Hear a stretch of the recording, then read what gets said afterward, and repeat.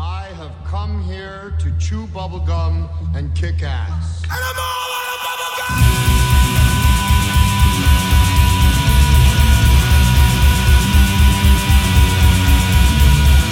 Astro Radio Z is a horror, cult, exploitation film podcast by filmmakers, critics, musicians, journalists, and fans for the film obsessed.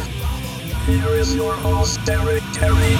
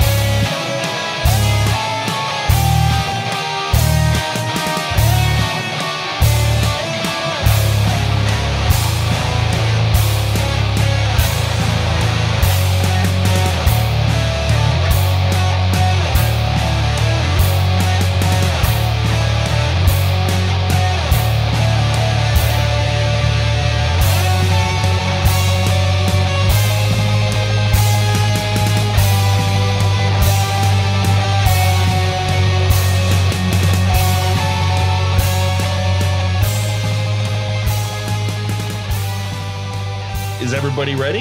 Yeah. No. Yeah, no? Okay. Do you need a couple minutes to toss that nut or what? Ew. It's all the psychic sex connections got him all. Let's not ruin this yet. Keep your thoughts about the movie to yourself. Let them jerk off in peace, for Christ's sake. Ew. So we're off to a classy start already. Family tradition. It's traditions, and it is 2017 here, folks. Welcome back to what is the 5th year of me doing this fine little podcast we like to call Astro Radio Z. And as is a yearly tradition here on Astro Radio Z, every single year, the group picks out a franchise, a long-running franchise of films, be it horror, cult, exploitation, sleaze, or whatever, pseudo, quote-unquote, comedies. You can figure that one out for yourself, long-time listeners. Whatever genre. Another one. Yeah. What's that, Scott? There was almost another one. We'll get to that story in just a second here, but we always pick a new franchise of films to go through for your listening displeasure. Well, mostly our viewing displeasure and your listening pleasure. But this year, we decided on the series that was almost just as long as the Witchcraft series, which was the second franchise we went through. The first one was Nightmare on Elm Street. Second one was Witchcraft. Third one was Vice Academy. And last year, we did the Howling movies. This year, we decided to do, as you can plainly read on your episode title, the Puppet Master series. So we're looking forward to going through what potentially should be 13 movies, I believe, right? Am I wrong on this, guys? Is it 12 or 13 movies? Yes. Nothing but pure professionalism here on Astro Radio Z. Research to the T. It's hard to say because I know that they have the officially numbered ones, and then they have the Demonic Toys one, which was not an official entry, and then there was the Legacy one. I don't know if they count that one or not. I don't know. It's all fucking. Didn't they take on Dollman too? Nope. You're thinking of Dollman versus Demonic Toys. That's right. Yeah. Sorry. I think it counts the Legacy, but it does not count the Demonic Toys crossover. Okay, well, we are definitely going to be counting the Demonic Toys crossover in this series of episodes, so we will be covering that one. But I say this because as of this year, or this very moment, which is January of 2017, we are supposed to be getting the final installment of the Access series of films in the Puppet Master series. So Axis Termination should be coming out. So we're crossing our fingers that by time we reach that episode, Axis Termination will have come out and we can give you all 3 Axis films in one episode. But if we don't, we'll do an appendage because, as we've been saying for 3 years now, we're supposed to be getting 3 more witchcraft movies. And unfortunately, I just found out tonight that supposedly there was talks about a 7th Vice Academy movie. Scott Davis, would you like to talk about this fucking ridiculous, unneeded, and potentially harmful cinematic atrocity that may be put onto the world? Don't hold back. Again, as a preface, I was like the only one who really liked these movies. Rick, I'm sorry, but you can't really say anything on Facebook without it getting picked up by somebody. And Rick Sloan, earlier in the week that we were recording this, put up this behind-the-scenes picture from Vice Academy 1. Looked really cool. Featured the villain Queen Bee, and somebody mentioned that they should do a part 7, with the the kids of the original people in the movie or something.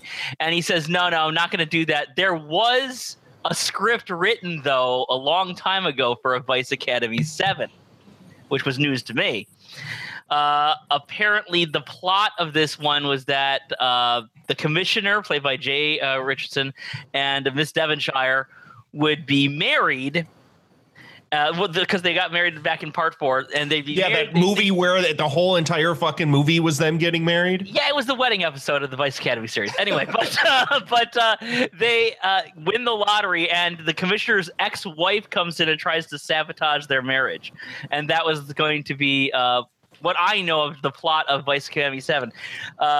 Rick Sloan again, this was just like a Facebook thread and everything, but he said that too much time has passed. This type of movie, he says, has not come back into style yet, so there's not a demand for it. Well, no, he's talking about the times when he could like run this stuff where all these movies ran on like USA Up All Night and everything like that, and there was like a guaranteed audience for it on those shows. He says it has that. There's not a show like that now. It hasn't come back in style. And he says after this much, too much time has passed. So he's kind of let it go. But at one point, there was a script for a Vice Academy 7. And who knows, maybe by the time all these episodes get done, maybe Clive Turner will come out and decide that he wants to do like 4 or 5 more Howling movies. You never know. So that might happen. Well, that is a better trade-off than seeing Vice Academy 7. Oh, come on. What, you would take another New Moon Rising over Vice Academy 7? I want to find out the further adventures of Pappy in Pioneer Town. You know my answer to that, Scott. We will agree to disagree on that one. I would take another Howling 7 and a lobster vasectomy over Vice Academy. I don't get it. I don't get the hate. But okay. Oh, that's going to be the joke of the night, folks, is not getting other people's jokes and stating it aloud. So no, I just don't get the hate for the Vice Academy series. But that was 2 years ago. Well, that's because you like things that aren't funny. It's okay. Create the new metaphor, a lobster vasectomy. I'm writing that down. Yeah, I kind of want to. I'm trying to figure out the logistics. I've got a new album title. You kidding me? coming up in 2017 from Cannibal Corpse, lobster vasectomy. Oh, geez. So there you go, folks. We have updated you on these franchises that we've been doing. We keep telling you this. These films, we've heard they're supposed to be coming out. Whether or not they're actually going to come out, who knows? I went to imdb.com and it said the next 3 witchcraft films are supposed to come out the first part of this year. Actually, it says January 7, 2017. So we'll see if that actually happens. But let's go ahead and let's introduce the rest of the people beyond myself, Mr. Derek Carey, and Scott Davis. We have next to me, this will be her first set of franchise episodes she's ever been on. Amanda, how you doing? Hi, I'm already regretting it. Oh, let's give a little backstory.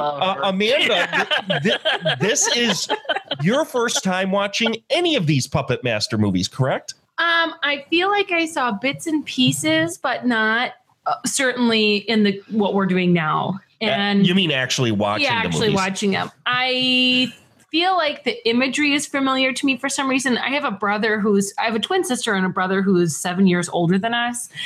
And so by the time we were old enough to start watching scary movies and stuff like that, because my parents were really strict about horror movies. I was a weird kid, so I was really into like the paranormal and cryptozoology and stuff like that. And so they did not allow me to have access to like horror movies. They were very strict about like R ratings. We had to be 18 to watch R ratings. If we were 15, we were not watching what was it, NC-17 and all these other ratings where you had to be certain ages. So we never watched any of those. But so this is the first time I watched them, and I am in my mind confused them with a movie that scared the shit out of me, which now I realize was probably like a Roundy's version of like a knockoff version of these movies called Dolls. Does anybody remember? Oh yes, those? Very much so. One anyway. It was the inspiration for the Puppet Master series. Oh, it was the inspiration for the Puppet Masters. Okay, that movie scared the shit out of me, and so I think in my mind I confused them as kind of being one and the same or something. So then, as soon as we started watching this, I was like, oh wait, no, I've not seen this. I don't understand what the fuck I'm watching. Well, at least with the first one. So I have a feeling that you are going to be the outsider view on this series of episodes, because I believe, I may be wrong, the rest of us have grown up and grown with these. I mean, seeing how they started in the late 80s through the 90s and through today, they very much were a part of our video store viewing. I mean, I rented all of the VHSs as they came out. I mean, I was a huge Full Moon fan. So I know these movies. I've watched them throughout the years. But Amanda, you will be the fresh perspective, the fresh eyes looking at them now in 2017. This should be interesting. Next to her is, of course, we have dug him out of the grave. He actually sounds like he just came out of the grave. Mr. Glenn Bittner is back with us to marathon some more shitty movies. Mr. Glenn, how are you feeling? Oh, feeling great there, Derek. Absolutely great. Yep, it's like I said. Maybe we'll call him that doesn't work. What's the zombie version of Glenn? Glenby? Glenby? Glenn of the Dead. Glenn of the Dead. I like this. Dawn of the Glen. How about just a Zen? Well, whatever it is, Glenn is back, and next to him, you heard him before. We already talked. He loves them Vice Academy movies for some unknown reason. Mr. Scott Davis, hello. Hello. And Mr. Baltimore himself has decided to grace us for another year of wonderful films. Mr. Seth Bowlen of CelluloidTerror.com is here. Hello. Hey, guys. I had so much fun with the Howling that I just had to come back. And, of course, the man, the myth, the legend, my right-hand man. He's been here for now going on 5 years, Mr. Mark the Movie Man. He's here to watch some more movies. Hello, Mark. So my favorites of 2015 so far. I know I've said a few already, but I just got a few more on the list that are my favorite. Hi, Derek. How are you? And I am looking for the mute button right now. I may be calling up Batmark to come back, but no, I can't call up Batmark because we uncovered that mystery last year. It's actually Mark the Movie. Revealed. You pulled back the veil, and the veil has been pulled I'm back. here to talk about a man, a horse, and a rape. So there we go. There you go. And of course, Miss Angelique is back for her second franchise series of episodes. Hello. Hi. And last but not least, yes, we have brought on everyone that has ever been on Astro Radio Z, it feels like, to be on this set of episodes, except for Andrew. Surprisingly enough, Andrew's not on this one, but Daniel from Throne of Anguish and The Night Keep is on this series of episodes, and from the sound of it, couldn't be happier. Hey, Dan, how you doing? Oh, okay. I was going to say, you're not Daniel. I've seen the guy. You know, I guess when you're scraping the bottom of the barrel for some guests, I mean, you need someone to come in. Here I am. So, no, seriously, I couldn't be happier. This is awesome. I love Puppet Master. You sound giddy, Daniel. Yeah, it was great. It's funny hearing Amanda describe watching these movies, and I was actually, my upbringing was a lot of the same way. You know, these are bad movies and stuff. Oh, yeah. However, I was a bad kid, so I snuck out every opportunity I got and grew up watching these movies, you know, whether I'd been able to memorize them or not, but I still know them. It's funny, Amanda saying, you know, that you feel like you've seen them before because you saw Dolls. Well, technically you have seen them before because every full moon piece is pretty much just, repurposed footage. Half the damn series is just archival footage anyway. Right. That is definitely the Charles Band way, and we will definitely talk about that once we get into the series. But before we get into the series, I'd like to, and before we start talking about the movies, I'd like to make this first section of the episode just to introduce, because sometimes some listeners come on to my or get into my podcast that aren't as familiar with cult films as we are. And maybe we take it for granted sometimes that everyone should know everything that we know coming into this. And I'm sure Amanda doesn't know a lot of this stuff. So let's talk about full moon movies first, because I think it's really essential to understand why these movies are the way they are and why there are so many of them. You need to understand who Charles Band is and what full moon pictures and full moon movies are. Scott, I know you've been a huge proponent and you've always talked very highly of full moon movies. Do you want to give a little history on who's Charles Band and what is full moon movies? Full moon pictures? God. Oh, wow. You know, my history with Charles Band just goes back to when I was barely enough to walk. This guy, he's the son of director Albert Band, who did a number of notable films and stuff like that. For instance, if anybody has ever seen the movie I Bury the Living, that's a really good one that he did, and did a bunch of others. And he started producing and directing in the 70s. The first film I'd ever seen that he had done, I think it was like his second or third film, was Laser Blast, which a lot of people might have grown up with, or if not, you may have seen the MST3K episode and everything like that.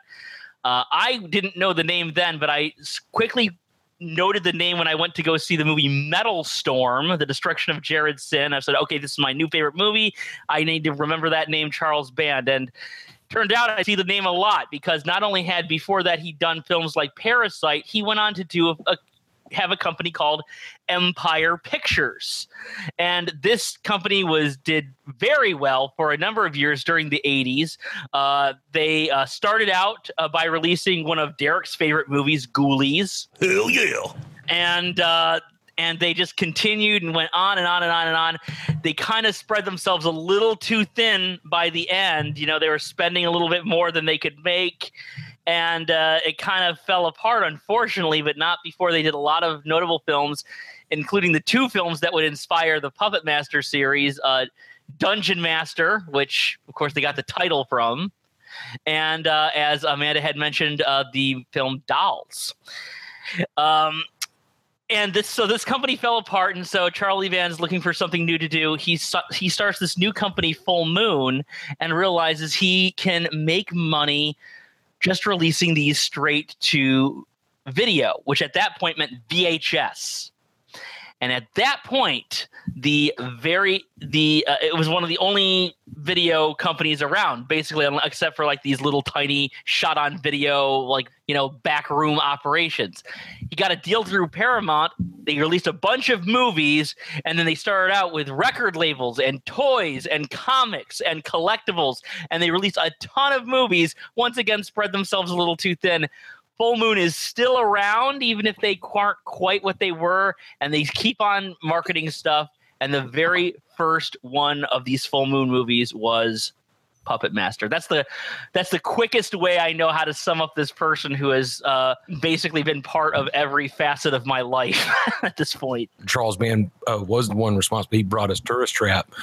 And I think, wasn't it his deal with Empire is the reason we got Texas Chainsaw Massacre? Good point. Thank you. I forgot about that. He owned Media Home Video.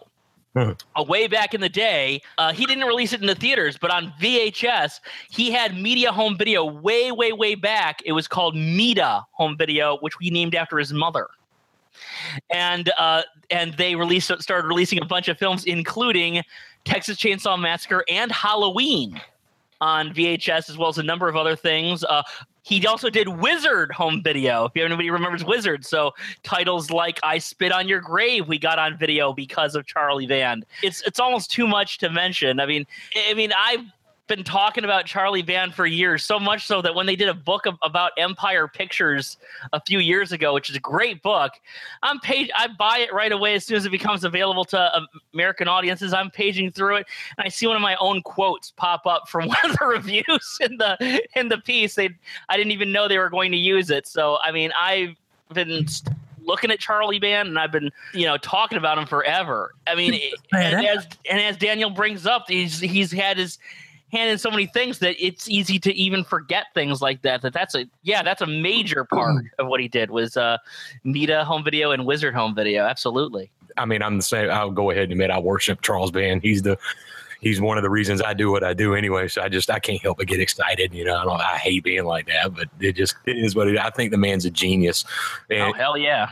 One half genius and one half self-destructive. I guess it's just, I can relate completely. Has so many grand ideas, visions, and then you get so excited and everything just works, and then it just falls apart like a fart in the underwear or something. Well, I liken Charles Band to kind of the direct to video Roger Corman. In a lot of ways, he was, even though he was a filmmaker in his own right, out of, I think, practicality more than anything else, he was far more concerned with the business aspect and combining that with making, these cheapo movies.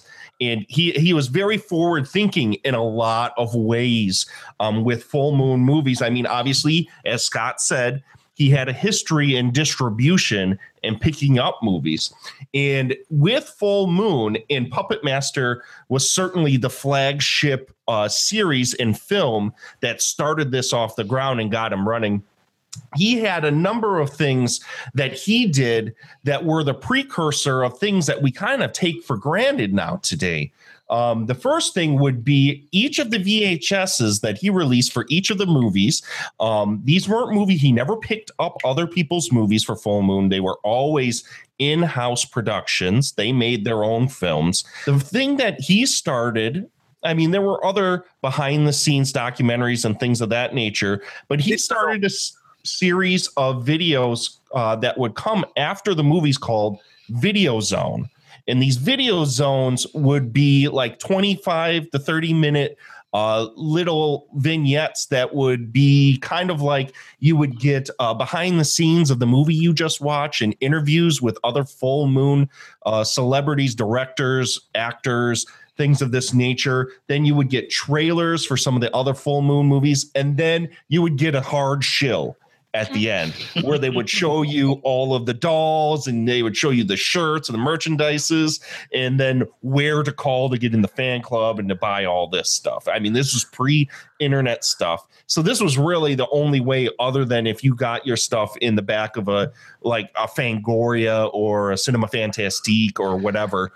This was the only way you were really getting your merchandise out there. So he had this Video Zone series that he did, and then, which obviously we come to know on DVD and Blu-ray. I mean, this is really the precursor to all that stuff. Then he also kind of made the notion of the unified universe of a certain studio, where all of the films kind of fit into each other and the characters cross over and they bleed into each other and they continue on almost like a serial comic book would. He would go on to say that a lot of his movies were like continuing comic book series. And that's what I always loved about Full Moon movies, was the not only the feeling that you were getting kind of these, I don't want to say sleazy flicks, but you were kind of getting movies that weren't necessarily the norm. You were getting stuff like Subspecies about vampires with super long rubbery fingers, and then Robot Jocks about big huge robots that had arena style fights to the death, and all this other crazy stuff. Is more exploitation, kind of comic book pulpy type stuff. And it always appealed to me growing up. In the covers to all these movies were beautiful paintings for each of these things, and they didn't look cheap. He wanted to make, with Full Moon movies, low budget films that had a big budget feel. Mark, did you grow up watching these flicks? I did. I watched them not as regularly as everyone here, but if it was on, on cable, I run across it, I'd watch it, or I'd also pick, from the video shelf if I was looking for something to watch. And you're right. One thing Full Moon did do, especially during that time, was build a real identity for itself. So when you picked up a Full Moon movie, you knew what you were going to get. I love Robot Jocks. I have it on Blu-ray upstairs. I love that freaking movie. It's so cheesy and everything, but it's so much fun. And that's what I loved about the Full Moon pictures, is that no matter which one you grabbed off the shelf when you watched it, yeah, they were lower budget direct-to-video stuff, but they were always fun. No matter which one I picked up, I enjoyed. You might have had a little TNA. You got some jokes in there. You had some blood in there, but the films never. I've said this on a couple of my reviews, to where it doesn't take itself too serious, but it's serious fun. It's one of those, they want to make a real film, but at the same time, they know what they're making. And they work into that so well that a lot of other companies that have tried to do it, and even tried since, have not been able to accomplish, I think, that identity that Full Moon really made for itself back then. Yep. Angelique, what's your experience with Full Moon movies, and what would you consider to be your favorite of the Full Moon catalog? Dolls. That's pretty much. Is that the answer to both questions? Your experience with it and your favorite? I don't have much experience with the Full Moon catalog. I've seen Dolls several times. That was one of the ones that Mom would actually let me watch, because I had a thing about scary, creepy dolls, and they would give me nightmares. So I didn't really watch, the Puppet Masters as they came out. I saw bits and pieces of the first one, but 2 and 3 were definitely first time views. Holy cow. So this is going to also be a first time thing for you as well. Yes. Whoa! Wow. My mind just blew. I just blew my street cred. Y'all are going to kick me out. Oh my gosh. This has just got a hell of a lot more exciting. Seth, what was your experience and your favorite Full Moon movie? Similar to everyone, renting tapes and DVDs at the store of the various films. I'd say my favorite is Castle Freak, easily. Yeah. I think that was really that sweet spot where the boom period for Full Moon, Charles Band had his castle that he bought in Italy and was doing productions out of that. And the production value feels a little bit better. You got Stuart Gordon on that one with Jeffrey Combs. So I think the productions on that was a little bit higher, but still very much Full Moon. But Full Moon as a whole, pretty cool. It's almost like a family studio of actors and directors Charles Band pulls from his bag of people to work on different movies. So it's always you know what you're getting into when you get into it. You see a few of them, you start to they all have that same Full Moon feel and flow. Absolutely. And Glenn, before we round this out and start getting into the Puppet Masters, what was your experience with Full Moon, and what's your favorite? Oh my God. My favorite Full Moon. Other than my butt, obviously. It's more of a quarter moon, but this is stuff I discovered thanks to the 3 movies for 3 nights for $5 at my local video store. I watched so much of this stuff growing up, and a lot of it I watched multiple times. My favorite, though, in the Full Moon line is It's always Trancers. Well, that's definitely, I know I have talked outside of the podcast itself about potentially doing a series on Trancers. I know the last couple years I've put that up for the vote and nobody's voted for it. For what Hey, I would series? vote- Transfer? Trancers. I would vote for it. The first 3 movies are at least awesome. Yeah, Trancers is a good series. I did a whole episode of my damn Movieocracy about it. Yeah, it's solid stuff. Tim Thomerson, he was a staple of Full Moon Pictures. He did those Trancers movies. He also did Doll Man. Love him. Well, let's go ahead and move forward and get into the franchise episode proper, folks, with Puppet Master from 1989. In a house of mysteries, This hotel seems to have quite a history, Mrs. Gallagher.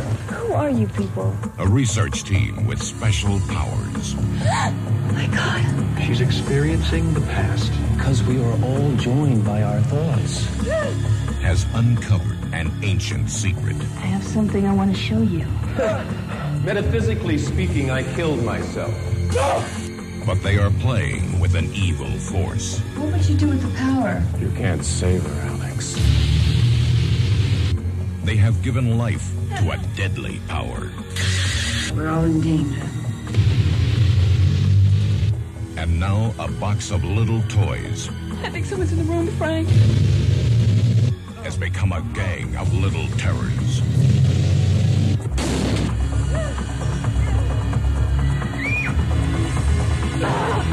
Pinhead, Blade, Ms. Leach, Jester, and Tunneler.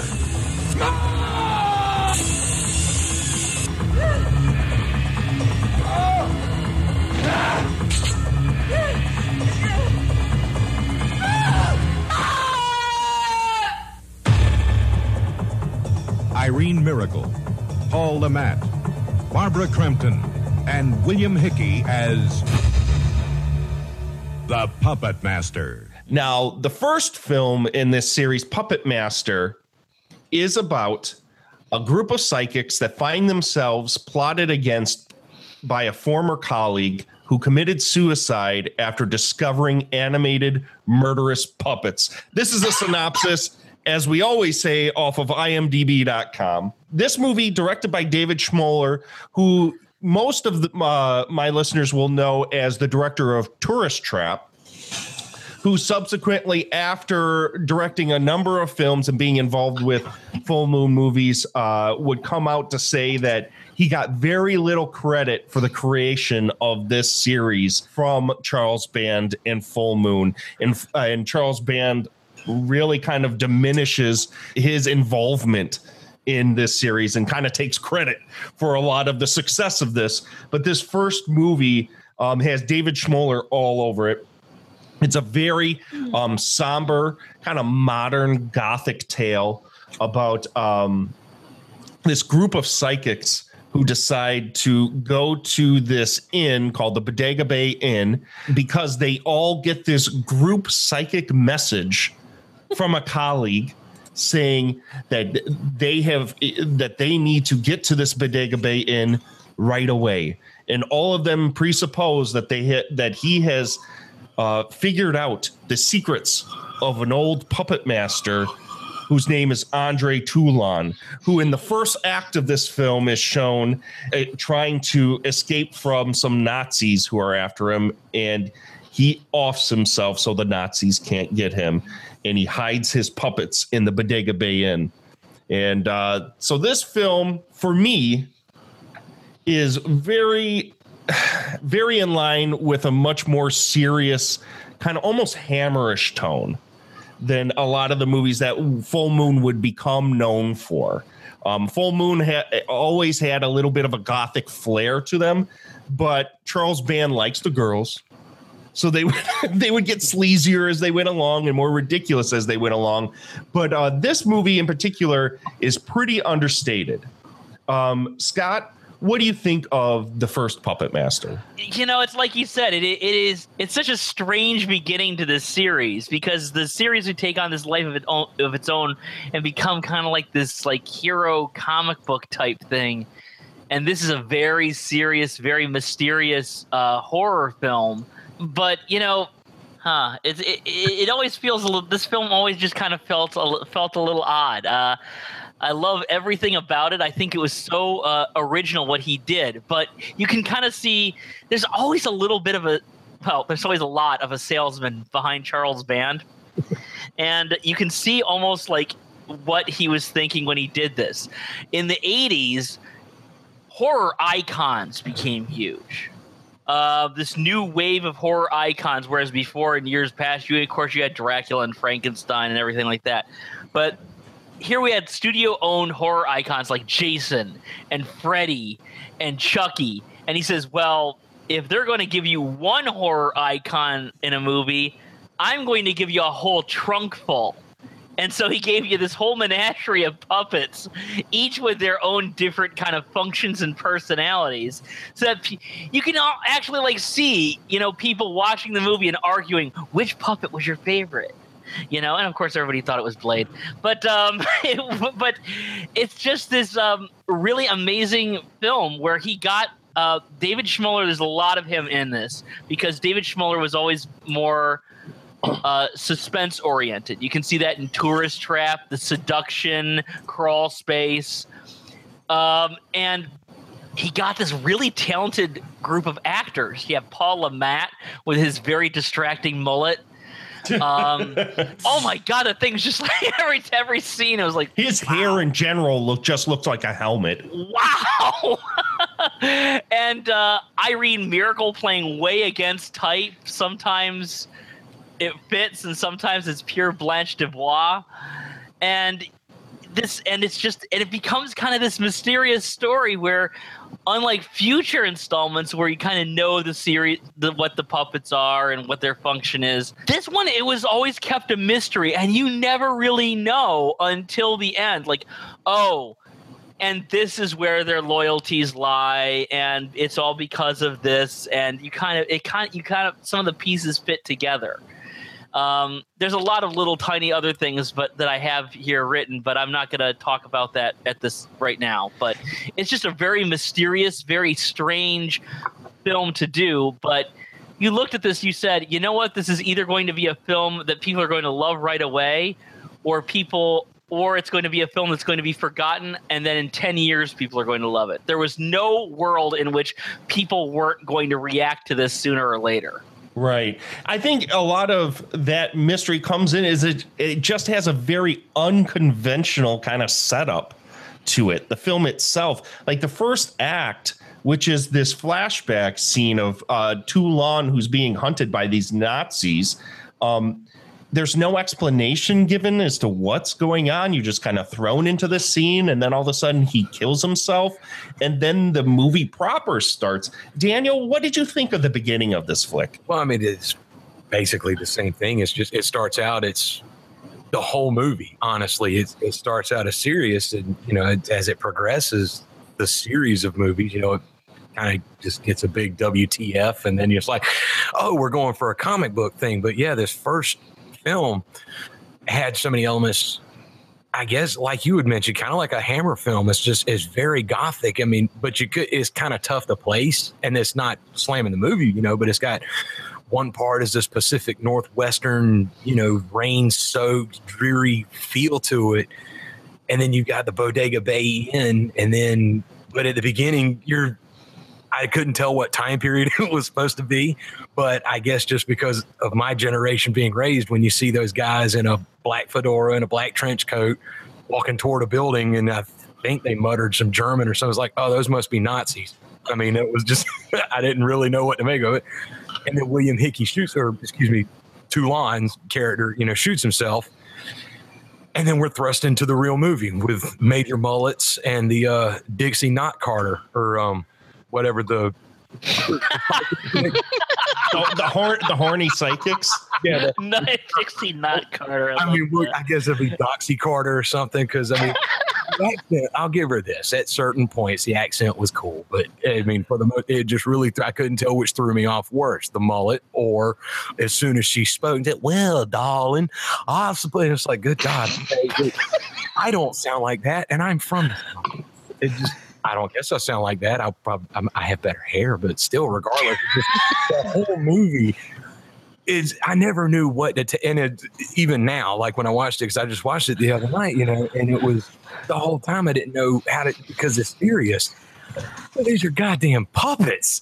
I mean, I get it, but again, just maybe it was the styling of the movie. All in all, I liked it, but yeah, just from the beginning of it, you've got movie A. And then movie B starts, and I couldn't tell which movie I really wanted to be a part of at first. That was always my loyalties was with William Hickey because I recognized him from Space Invaders. But then we go, you know, to Bodega Bay, which is a cool location, but the accents and the hairstyles were killing me, man. Yeah, I think most people will know William Hickey as the old uncle from National Lampoon's Christmas Vacation.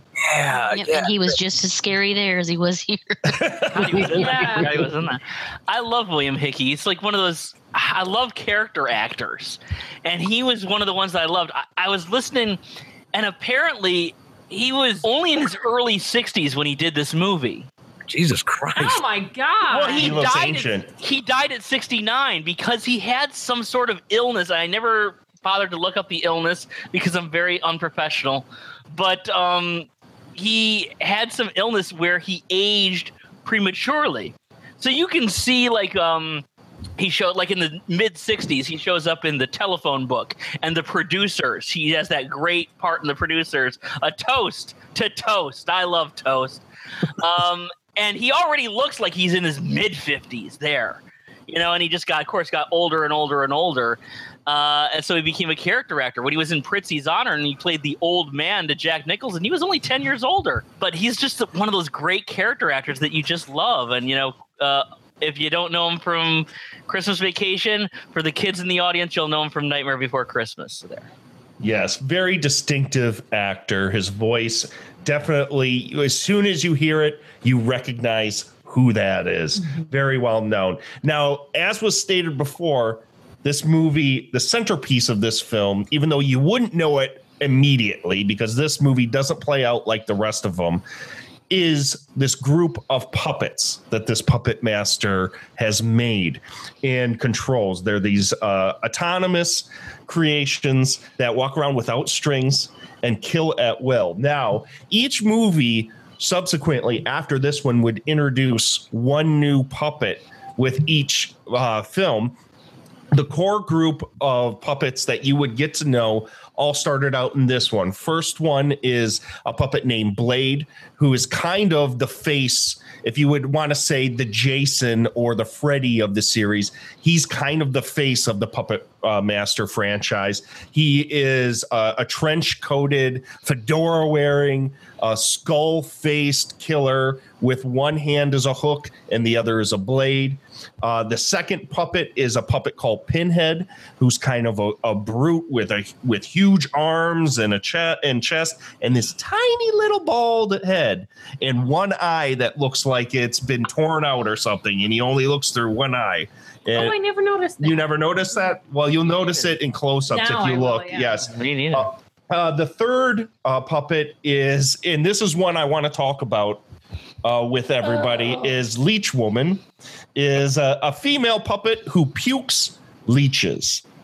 Now, before I move on to the other puppets, I want to ask everybody here. I want to actually go to Seth. Seth, how exactly does Leech Woman kill people? Are these poisonous leeches? The origins of Leech Woman are a little bit in the third entry of the series. But are they poisonous or do they just suck blood? Because I don't know if that's ever really mentioned.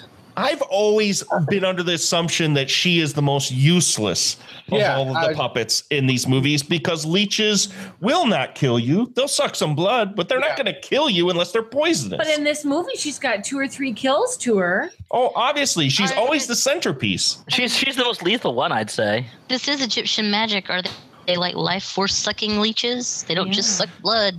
I want to get to the bottom of this because growing up watching these movies, I was always like, what the fuck?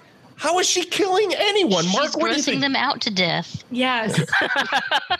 This was something that Amanda said over and over and over again. You want to talk about what you think about Leech Woman? I think it is the most revolting thing I've ever seen. The idea of it makes me want to die myself. Die yourself. Why is that? Just gross. All these disgusting noises in its throat, and it's undulating, and her whole mouth is full of a leech. Okay, let's describe this to the listeners. If you haven't seen Puppet Master, it's this very feminine petite puppet that's white and arbitrarily, when it's about to kill somebody, its mouth will extend and this huge slimy black leech will come out of it very slowly. While she makes gross, disgusting noises. It's kind of like me eating pizza. I just extend my jaw and just shove it in there. I do not know how you have a fiance, Angelique, if that is the case. You should see how he eats pizza. That's right. Well, Paramount hated her. That's why we're going to get to that eventually, but that's why what happens in the second movie happens is because Paramount said, hey, we love these movies. Ms. Leach has to go. She's gross. Like Scott said earlier, when Charles Band wants you to talk about your favorite puppets, I don't think I've ever met anyone that would consider Leech Woman their favorite or even in the top 3. I hate Leech Woman.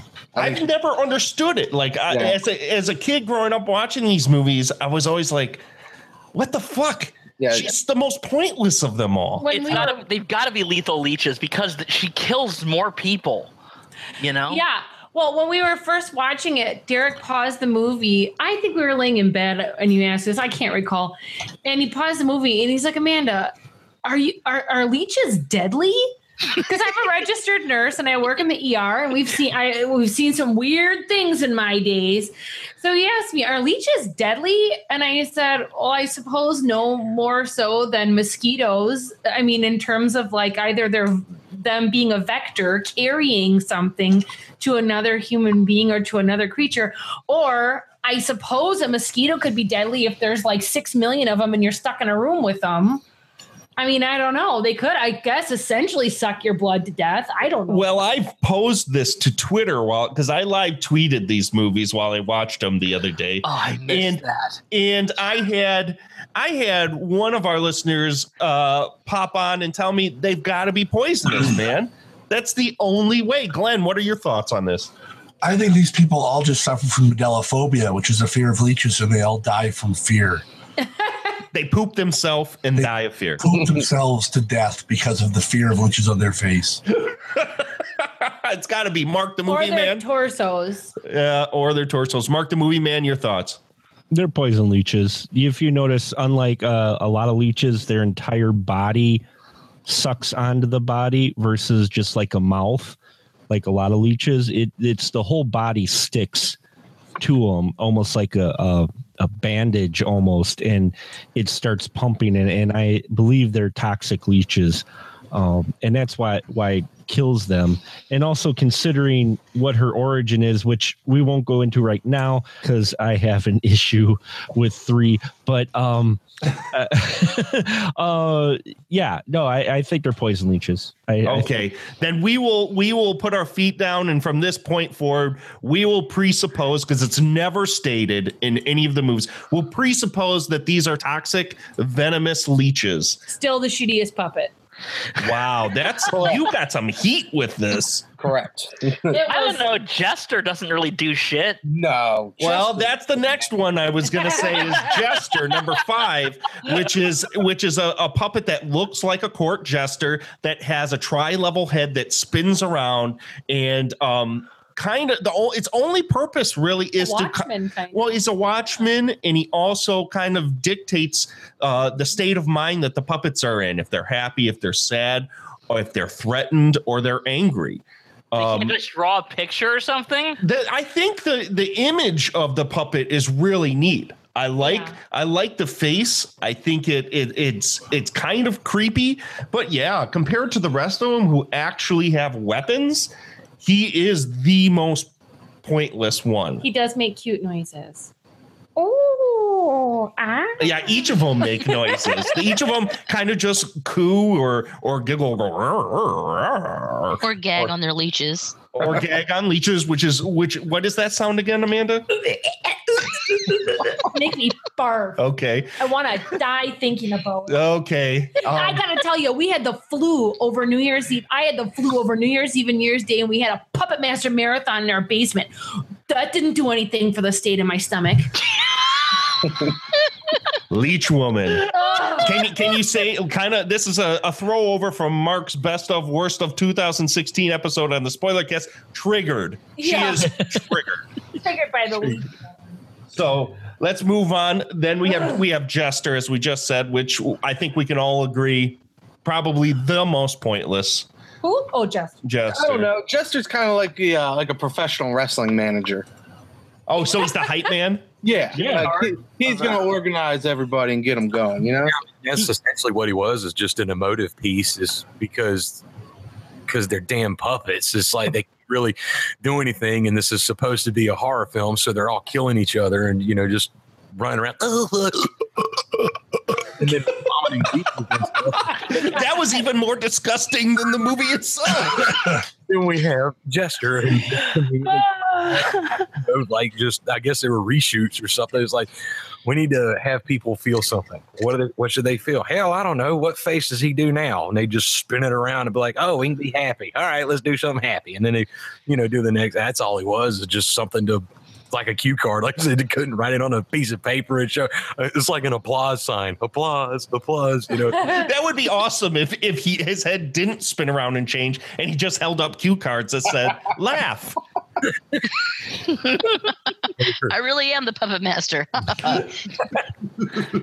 And last but not least, at least in this film, we have the puppet whose name is Tunneler, who is he supposed to be a German officer? Is that kind of what his character is supposed to be?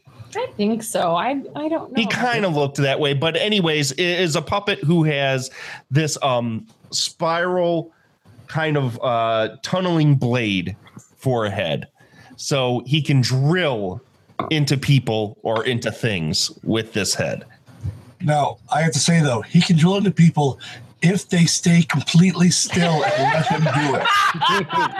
If you just stay there and scream like an idiot, like that's one of his victims in this movie. The leech woman drops leeches on them. They get scared, because I know I would if I had a bunch of leeches. Like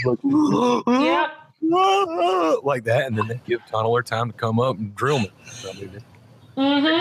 Well, which is the reason why, for the most part, we see Pinhead and Blade do most of everything in this movie, because they actually have weapons and have a purpose for fighting, where the rest of them are just puppets that their weaponry was an afterthought. It's kind of like a family thing, you got two kids who actually go out and do something, and the rest of them just kind of follow in the wake of, and they, since their family, like, hey, come on.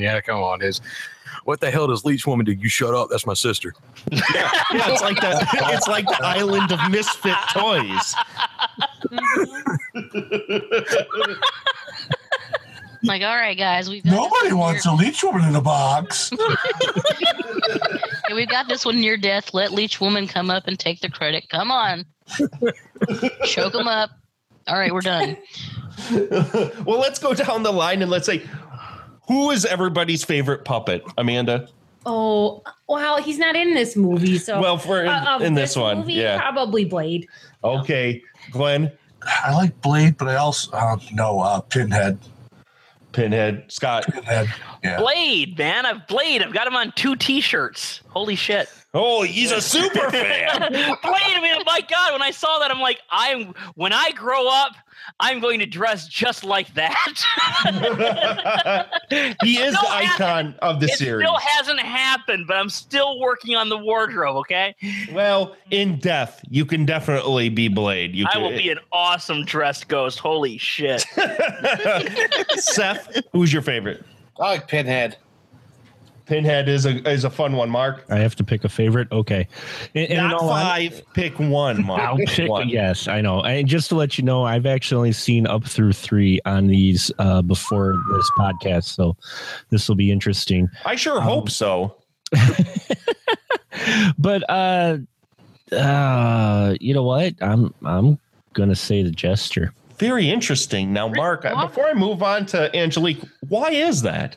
Because The Jester adds, as it's mentioned before, the emotion. And if you actually look at the purpose of him, without him, you don't get exactly either the humor or kind of the tone of the puppets. Namely, when they start doing some bad things and he spins and he actually has a happy face, you get, especially near the end of this film, he helps get a point across of who their loyalty actually aligns with. He also helps emote the emotions of the others, and when he gets the angry face, you know shit's going to go down with the other puppets. He actually helps add character to the rest of the puppets. Even though he doesn't do much himself, he adds emotion and motivation to the puppets for the audience. So that's why I like him. Maybe I read too much into it for a Full Moon Picture. No, absolutely not. I think that's what we all kind of feel what his purpose was as well. Angelique? My favorite's Pinhead. Oh, interesting. Pinhead's coming out on top right now. And last but not least, Dan. Leroy Jenkins. No, just Leroy.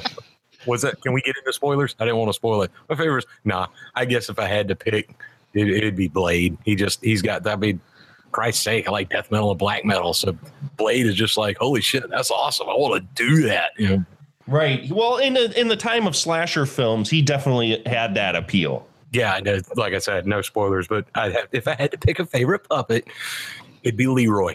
And we'll get to that at the end of the first movie. Oh, Waka Waka. Well, the puppets, obvious. I just want to mention that I do have my Blade bobblehead staring at me as I'm doing this podcast right now. I fucking hope so. Are you wearing Blade underoos, Scott? You know what? You'll have to turn on the camera to find out. No. I'll leave that up to your imagination, dear Astro Zombies, whether or not Scott is wearing Blade underoos. Or if I'm wearing any at all. Oh. Instant flaccid penises all around.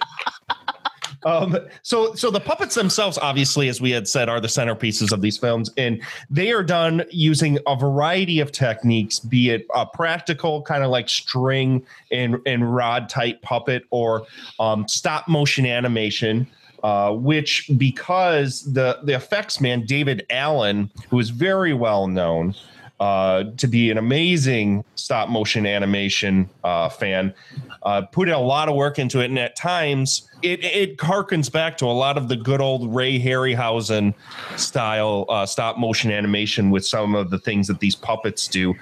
There's also stunt puppets, like when puppets get thrown down staircases, which kind of satisfies my shitty dummy quotient of the Puppet Master series when Pinhead gets thrown down, but it's not as satisfying because it's not supposed to be a person. So, I mean, it's as close to a shitty dummy as I'll get on this one. There's also radio control puppets and other stuff. So they used, for a low budget film, they really went above and beyond the call with trying to animate these the best they could with what they had. So let's go ahead and let's get into the film itself. This film obviously had a pretty low budget, but I think doesn't look or feel cheap at any time. It has some great camera work. The score is very iconic, which was something by the end of this experience, Amanda is so sick of hearing that theme. She doesn't even know what to do. It's a great score. Oh my God. Scott, I had the flu and we were watching these movies back to back. We watched 1 through 5. Well, why'd you watch 5 of them? You only had to do 3. I talked to the guy sitting next to me. He put them on. I was fading in and out of consciousness and he kept watching them. So that we were in our basement in the theater room watching, and then we come upstairs to go to bed, and I'm like, feeling like shit, haven't showered in 72 hours, just want to crawl into bed and die. And I come out of the bathroom, and he's got the fucking Puppet Master 6 on in our bedroom. Curse of the dare Puppet you. I looked at him and I said, "You gotta be fucking kidding me." And I put earplugs in, a sleep mask on, and I rolled over. So Amanda, thumbs up on the score, 100%. It's cute. It's just, you can't. All day we listen to it. This is about more than the movies. Yeah, there's some anger there. Well, but let's be honest. Amanda shook her head through This means you all need to of watch. these. This means you need to watch part 6 twice, Derek. I didn't watch it. I turned it What off the within 5 hell? minutes. It was kind of a gag anyway. Yeah, spoiler alert. But Oh, ooh, God. In Amanda's defense, Richard Band's score, because that's Charlie's brother, did the score. The first time you hear it, it's quaint. It's like, oh, cool.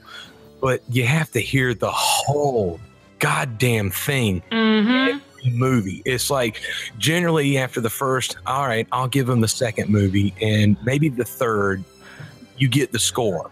By the fourth and the 8th and the 13th movie, the score, they could cut it down to a 10-second sting and start the episode. Just like they do in TV series. You like the first season, you'll play the first score, so on, blah, blah, blah. I get it. It's great. The Alf theme is awesome. Jesus Christ. Well, in typical Charles Band fashion, he bought and did everything with the first one, and then didn't have to buy a score anymore or stock footage. He could just regurgitate his own movies to the point where we get one whole film in the series, which we'll talk about later, that is entirely a clip show, which is classic Charles Band Full Moon hijinks. oh, it really is. Oh my Jesus, it's fucking ridiculous. So I hate it, and I have to salute it at the same time.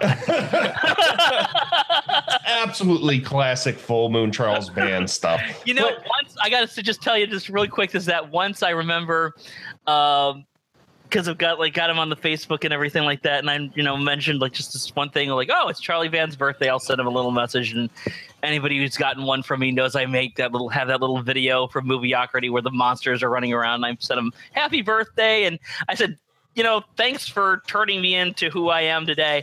And he's, you know what? I actually got a message back. I was like, holy cow, I got a message back from Charles Band. And it said, thank you. And, we appreciate your wishes and everything like that. And then he tried to sell me something. Of course. You know what? If he didn't try to sell me something, I think I would have been more disappointed. That's classic Charles Band. Classic Charles Band. So let's go ahead and let's get talking about everyone else's thoughts about the film. Angelique, as this is your first time seeing this, what did you think of Puppet Master? I was mildly confused by the end of it because I'm like, all right, murderous puppets. Wait a minute. What's all this psychic bullshit? And in the end, I'm like, what is happening? Why the creepy vision of dancing fool and what? And then the puppets, do their thing, which is cool. But I was just, I was really just confused the whole time. Yeah, the story isn't very linear, Amanda. Were you confused by this as well? Absolutely. We were 10 minutes away from the end of it. And I said, Derek, why the fuck does this guy's body keep showing up everywhere? Oh, I don't understand why there's just this. What do the psychics have to do with Andre Toulon? And where's this Neil character coming from? How did they all get there? And why does this one psychic keep jilling off? Yes. What's with all this weird sex psychic? I don't understand this. Okay, so it was bizarre. Okay, let's go ahead and talk about the sex psychics, because there was the movie. The main characters are this core group of psychics who get this quote unquote psychic message that draws them to the Bodega Bay in order to, I guess, meet with a former colleague that they didn't even really like all that much. Nobody seems to like anybody in this movie. Nope. They all hate each other. They're frenemies. They're frenemies. Especially the character that they label the White Witch. Yeah. Very endearingly. Who I thought was the coolest of them all. Why? Because she had a stuffed dog? Well, my mom has a stuffed dog named Snickerdoodle. I know that. But Leroy is the best. She does. Hey, wait. Hold on a second. I'm sorry. But they got on your case because you were into weird stuff like Bigfoot and cryptozoology and shit. And she's walking around with a stuffed dog. Well, she doesn't carry it with her, but it's in the living room. It's a little bit bigger than a Cocker Spaniel, so I don't know. It's an important distinction, though, that she doesn't carry it with her. Yeah. That would be weird. My dad won't let her get a dog for some reason. My dad is just hell bent on not letting her. You've already got one. And so she bought a taxidermy dog and she put it in the living room. She named it Snickerdoodles and she pets it and talks to it. And okay, so it wasn't her dog. No, it was just she found it at an estate sale. That's even fucking weirder. That's so much weirder.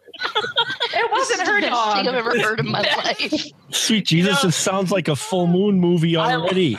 I'm such a dog person, so I'm so sensitive to this kind of thing. But that is just, I can't help it. That's somehow amazing. One of my mom's favorite things to do when new people come over and don't know that she has this dog, which is very easy to see. I mean, it's like kind of in the middle of their house, and they have this big open concept house in the middle of the country. She'll wait for new people to come over and see this dog standing there because it's in a standing position, and she'll go, "Come here, Snickerdoodle."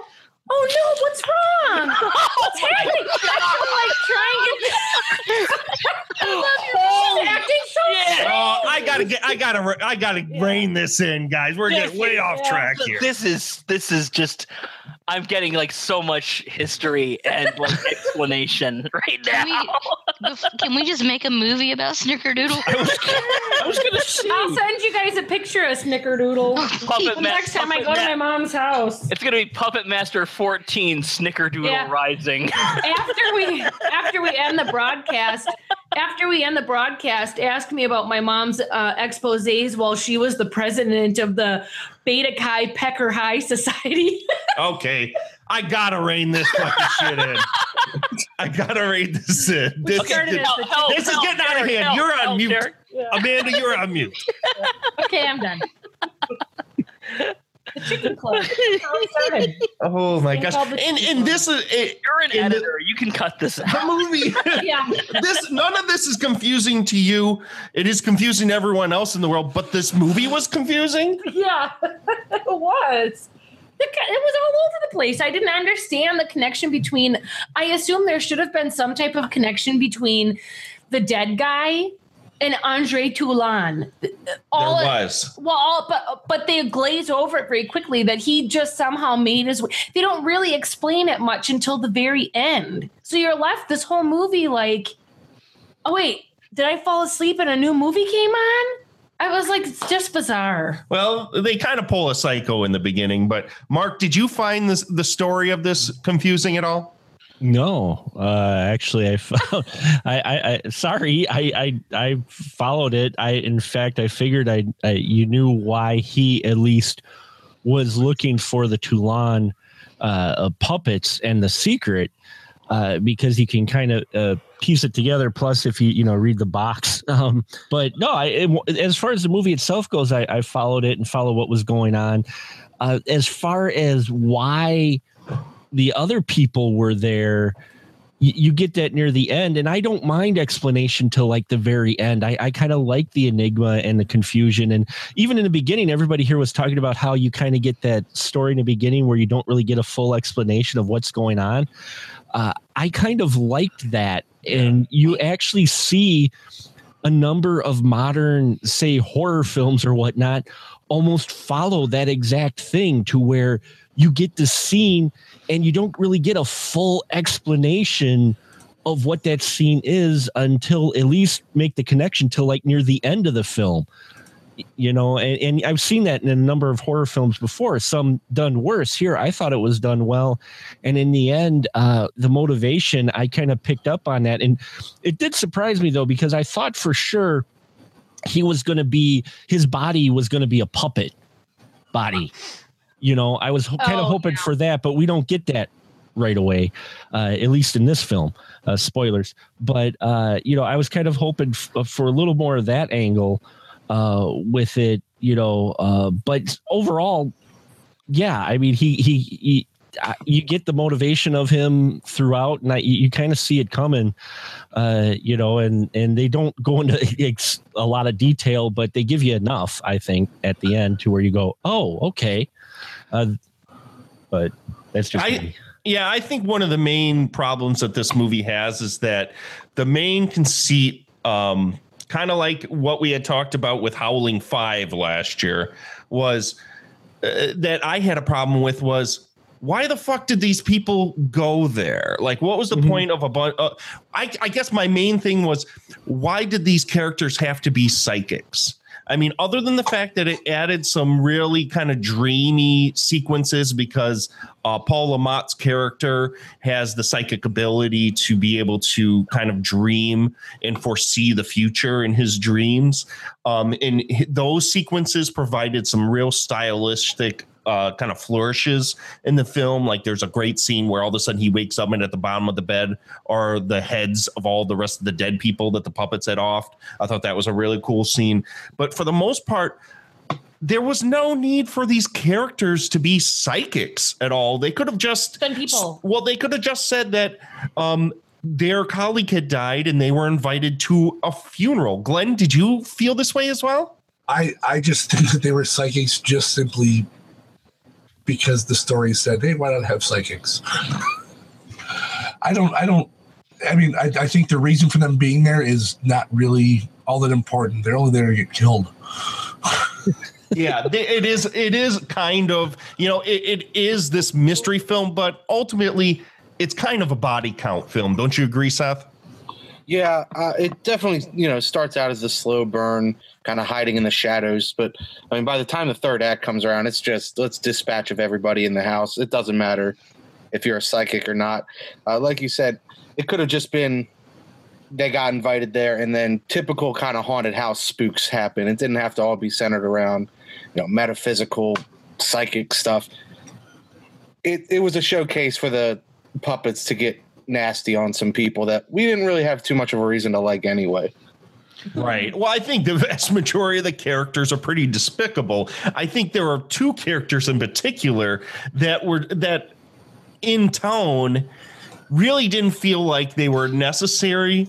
And the only real reason they're there is to bring sleaze into this movie. And it's these two psychics or these two doctors that I'll label the horny psychics that literally use their ability to just get off and have orgasms. One of the psychics is, from what I can tell, is just a pervert. And then the other psychic is a woman who, by touching or being in a space, can psychically feel experiences of the people that had been in that space. And she only uses it to kind of sense all of the fucking that had happened. Experiences of liaisons. Oh my God, Frankie. What? This is a movie star bed. Not now, Carissa. No, really. Two famous movie stars had a wild night in this bed. Come feel it. Stop it. This is business. We're focusing on Gallagher, remember? You know I can't help it, Frankie. I know, baby. It's just that I don't want you becoming distracted. We have to use your gifts to find out what Gallagher was doing here. Oh my God. In these characters, like literally all she did, like, you have this power and all you can think about is just getting fucked the entire time. Angelique, what'd you think of these characters? Well, with great power comes great responsibility. It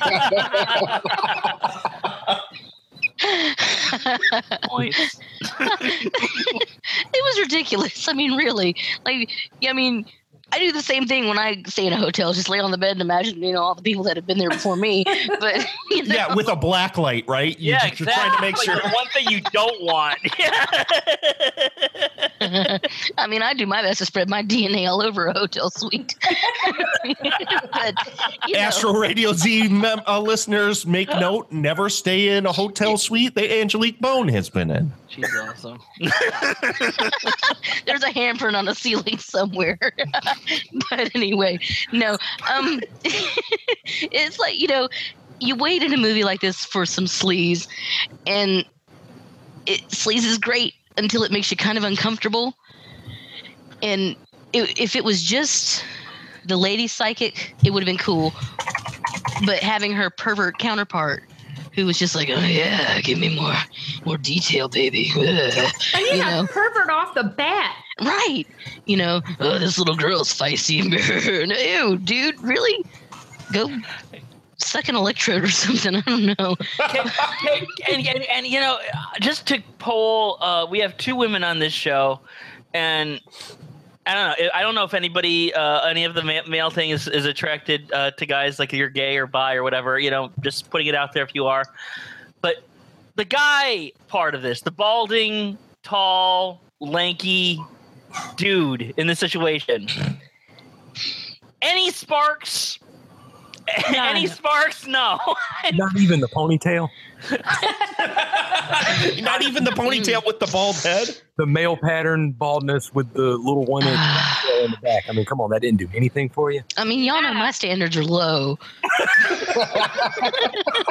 He did at one point put a pantyhose over his head, and something happened for me there, but... What? I'm joking. Oh, are you kidding me, What? Karen? Oh, are you kidding me? I'm being silly.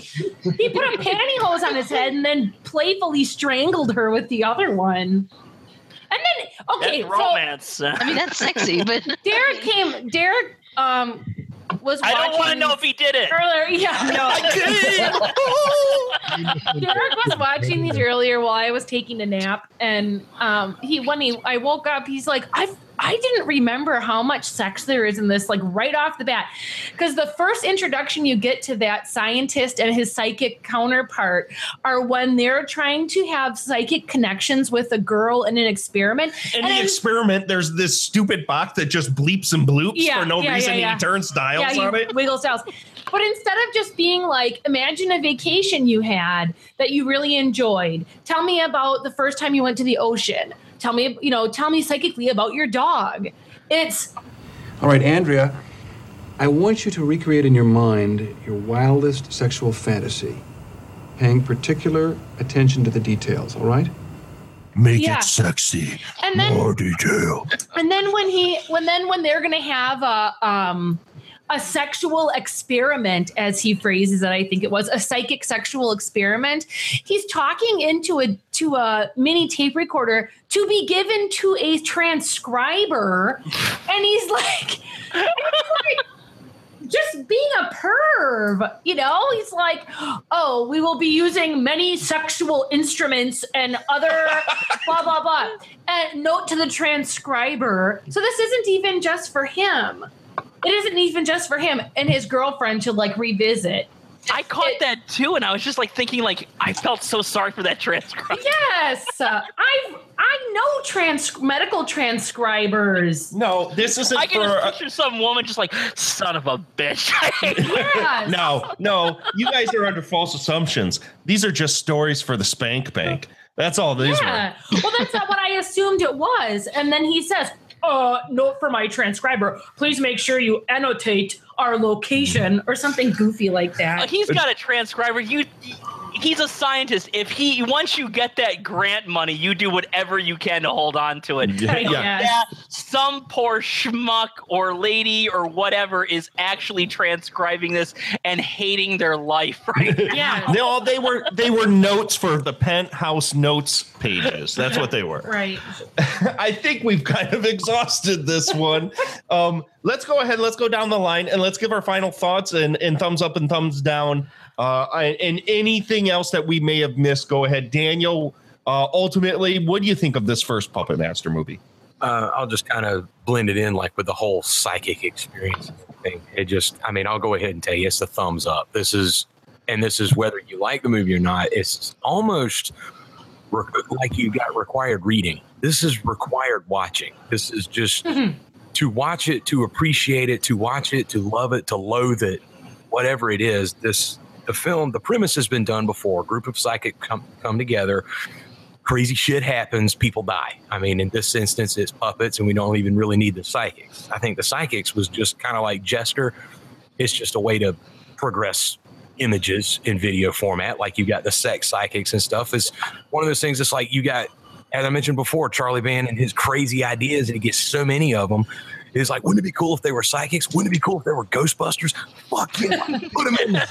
You know, we've got psychics, and we got, you know, they come together, but one of them dreams, two of them fucking, one of them's a white bitch who takes a doctor, and it just, and you see what I'm saying? It's almost like a comic. You can see the beginnings of where he was going where Charles Band was going subconsciously with this, just because it's almost like they set up like a goddamn video game, you know, and you have this core group of, you know, your 4 people or fuck however many there were, two fucking, one with a haircut and then one this Dixie Knot corner. I will say my favorite, I don't know why, like my favorite part in that movie is, it was mentioned before too about the mystique, and you got the mysterium behind this movie. All of a sudden this damn corpse is sitting in Dixie Knot Carter's chair. Like she walked in the room, and that part was fucking awesome because he's just sitting there and he's like, holy shit. And because then it's like, wait a minute, why is he there? Who is this guy? Wait a minute, he was in the coffin. So what's the story behind this? So while you're sitting there trying to recalibrate and think yourself with the story, she sees him and doesn't flip out. She's like, it's just the calm, cool way that she does it, which is like her accent actually fits, because all she does is walk over and grabs these feathers, comes around and just starts spitting incense and wiggling the feathers around, you know, like a voodoo ritual. And then when she's done, she just says, we bury the dead here, and then just walks away. For some reason, that scene was bad as shit. Like, yeah, what's so cool is that one of those things, it's like, it didn't fit.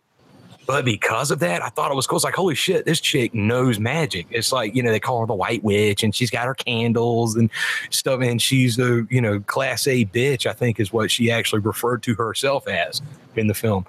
But when you get that one scene, it's like, well, at least she thinks that what she's doing is powerful and is going to work. And it kind of like that one scene I just love. But yeah, all in all, sorry to ramble.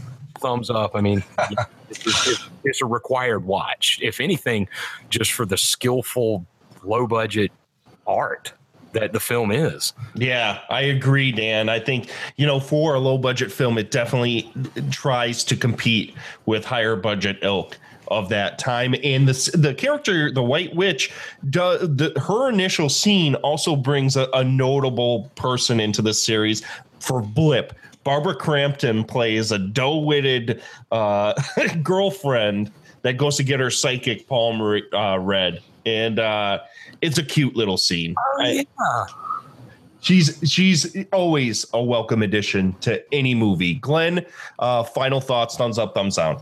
I think one of the characters sums it up best for how I feel. That would be when Pinhead said,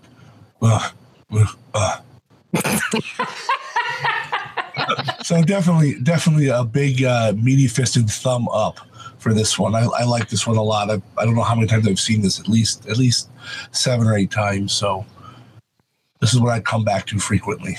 Cool. Scott? Yeah, I mean, everything you guys have just said, I totally agree with. I think that this is, there's goofy parts to this. The sexy psychics are absolutely the dumbest part of this. But this is, even though Charlie Band's always looking to make a profit. I mean, that's he's an exploitation filmmaker. Of course he is. But this film feels different. Even when it was trying to kind of make a mark in there, it knew that in order to make a mark, that means you don't do things that are the same.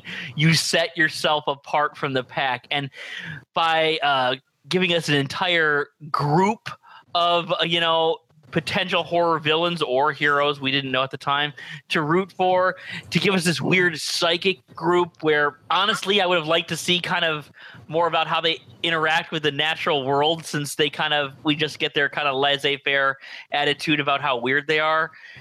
All that stuff. I mean, this film really felt different from everything else that was out there. So absolutely, it's a big thumbs up for me. Cool. Seth? Definite thumbs up. Baby? I don't think it's perfect. Love you. I think it's a little, what is going on? Hey, what is going on there, Angelique? Sorry, I thought I was on mute, guys.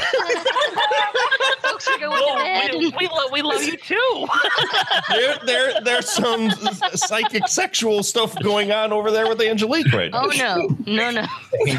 You would have heard something different. Big thumbs up.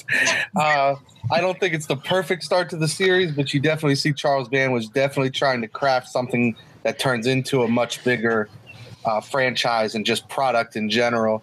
And you kind of see that with the timeline getting messed up into part 3 when they flash back, but it's nothing really major.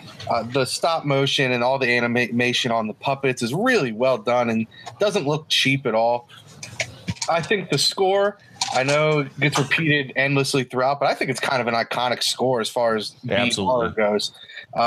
If Halloween can repeat it throughout 15 movies, why can't Puppet Master? And I think it fits the tone of the movie. It fits the title of the movie. Big thumbs up. Can't wait to talk about the rest of them. Mark? Big thumbs up here. Definitely will break your idea of low budget films, especially the way the stop motion on the puppets look.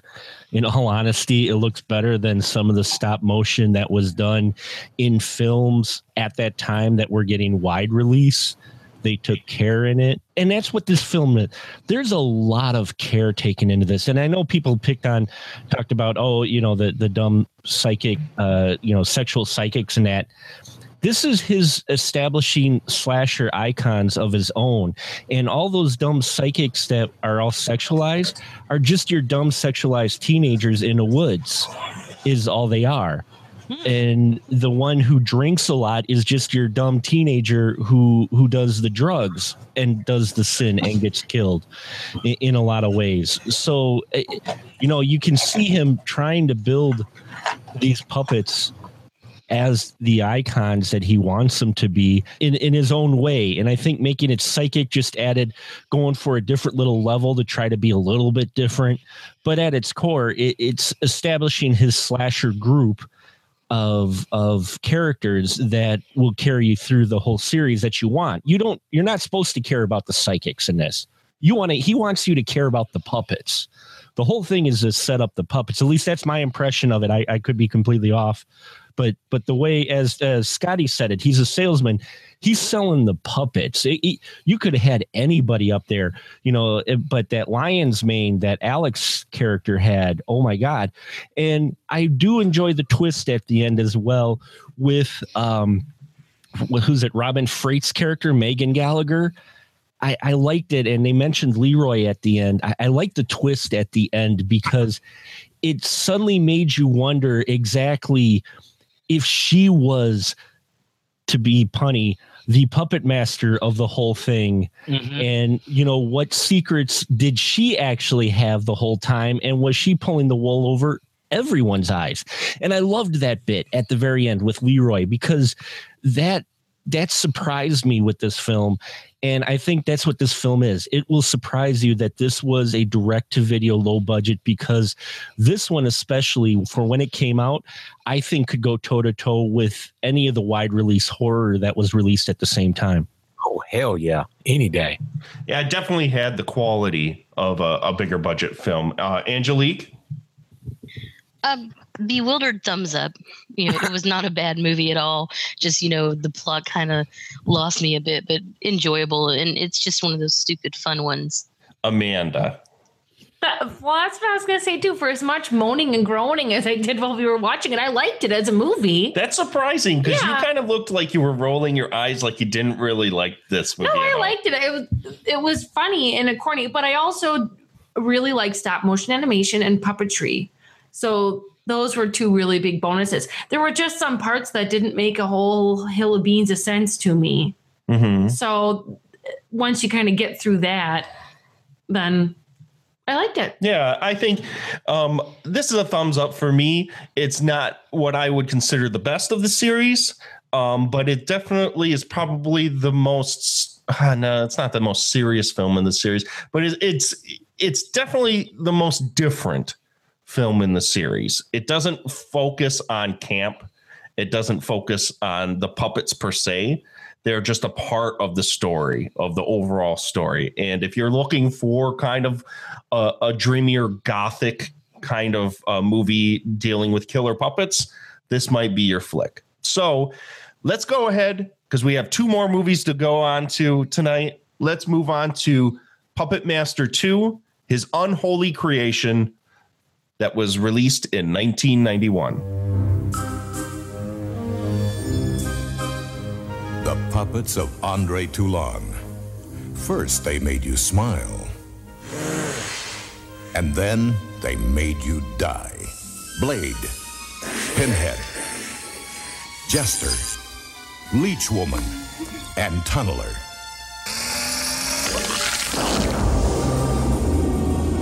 Now the show has begun again. And this time, their master is back from beyond the grave. You brought me back. And Andre Toulon is proud to present the newest addition to his terrifying troupe. You may think you got the powers of hell on your side. Torch. They thought they could unlock Toulon's secrets. It's amazing. But what these researchers have opened, No one will escape. We're all in danger as long as we remain in this house. is a Pandora's box of death.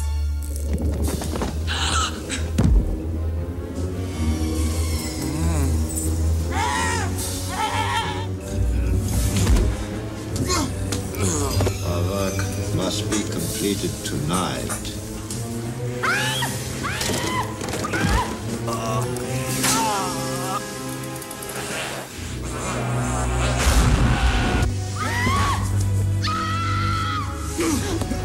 No more ghostly games, trick or treat.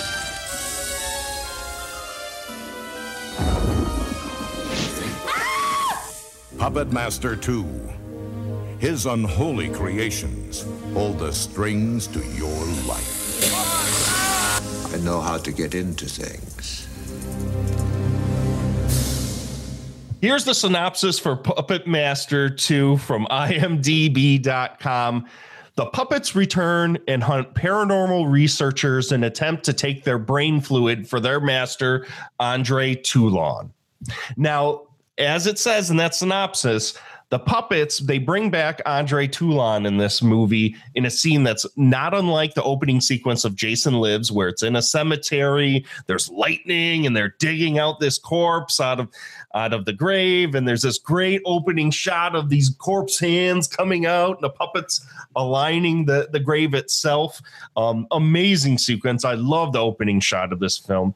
But the main thrust of this film, again, a group of psychic quote unquote paranormal investigators go to the Bodega Bay Inn to figure out why Alex from part 1 has gone insane.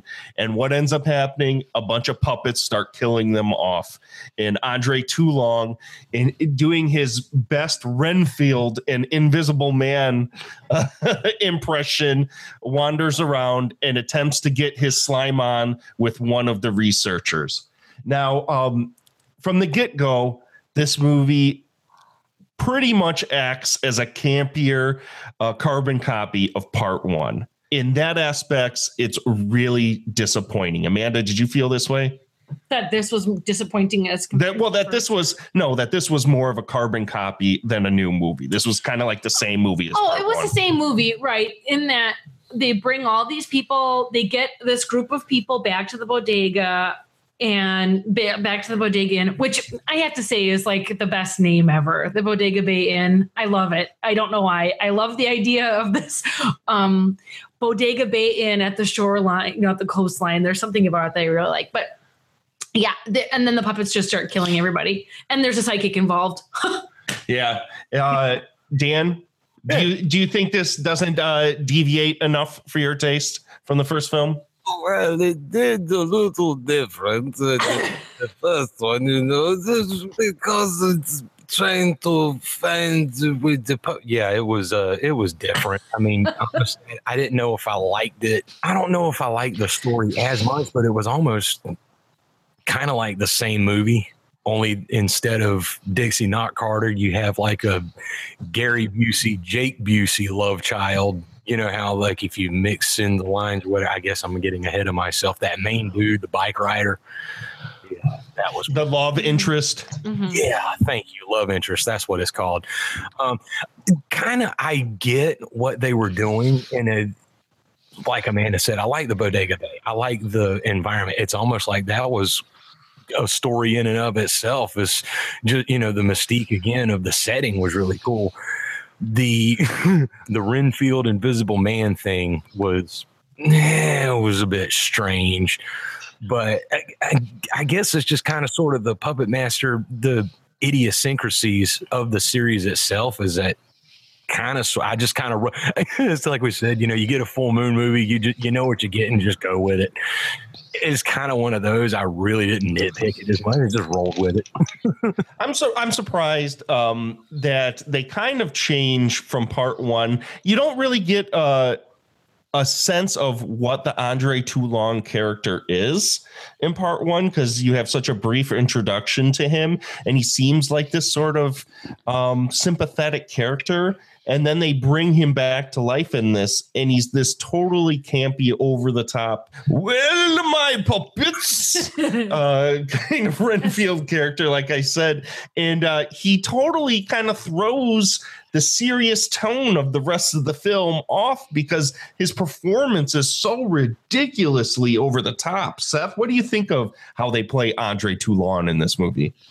I like the Invisible Man look. I do think he's a little bit too over the top, and I agree that does take away from the serious side of the film. But I think the whole film takes away from the seriousness of the first one in that they just went straight slasher film in this one. Yeah, that's just, I think he wanted to make it bigger and badder as far as horror goes and just, ramp up the violence as far as he could. Yeah, well, this movie was directed by the effects man of the first film, David Allen, who also directed The Immortal Dungeon Master, which is one of my favorite cheesy ass B movies. One part of it. So, yeah. Well, right. And so you could tell that the effects were more in the forefront than the story was in this film. Scott, do you agree? Oh, yeah, definitely. And I don't know if Wikipedia can be trusted on this or not, but apparently the budget was almost doubled for this second installment. And there's a lot more effects work going on. I mean, you've got some really impressive bits. Like there's a part where you actually see Blade jump off the bed and then start chasing Charlie Spradling. And this is not CGI, kids. This is stop motion animation and actual puppetry, which is really a lot more difficult and it requires a lot more artistry. And so he was definitely more effects centric. And you will if you listen to any of the video zones, watch any of the video zones, listen to any of the commentaries, see any interviews with Charles Band, there is no non-family member that he will talk more rapturously about than David Allen. He loved this guy. I mean, you could just sense it. He had such an admiration of this man's skill. And going back to when they started working together and he kept on bragging about, yes, and he was nominated for an Oscar for Young Sherlock Holmes, and he did this and he did that, and he even tossing around credits that had nothing to do with Charles Band. And even you listen to his commentary on Puppet Master 2. I have the Blu-rays of the first 3 here, and listen to the commentary, and it goes back and forth between him telling stories that are completely unrelated to Puppet Master 2, namely the road shows and the creation of Ghoulies, and just constantly being in awe of David Allen. And what an amazing person and what an amazing talent he was, who, and I'm using past tense because he passed away very young. And there's a lot of his talent on display in this movie. So much so that I think that you don't really want to say it, but I think that a lot of the Puppet Master series kind of lost something when David Allen passed away. Absolutely did. I mean, just the basic movement of the puppets really scaled down after he passed away and he wasn't involved in the series. He was so good. He was so good. And you will still hear Charles Band talk about constantly. He talks about it some in interviews, and he talks about it a lot on his I don't know, I want to call it Movie Maker series. The one where he actually tells you how to make a movie the Charles Band way, and it's like a 10-disc series. Yeah, Cinemaker. A Cinemaker, thank you. Thank you. Yes, so do I, yeah. I'm the one who won that $200 gift spending spree at Full Moon a couple of years ago. Not at all. And he will talk about how, oh yeah, we shot all this footage for this movie Primevals, and I think they shot this like in the 80s, and it's still not finished. And he still promises to one day finish it. And to this day, I don't want to know what it would be like, if he tried to finish it, 30, 40 years later. But it would be awful, Scott. Let's admit it would be awful. He loves David Allen, and he always wants to do right by him. And this is really the only feature-length film that David Allen directed. As I briefly mentioned, when you talked about Dungeon Master, that was like basically a bunch of short films put together to spotlight the Empire talent, or Empire Pictures, later Full Moon Pictures talent.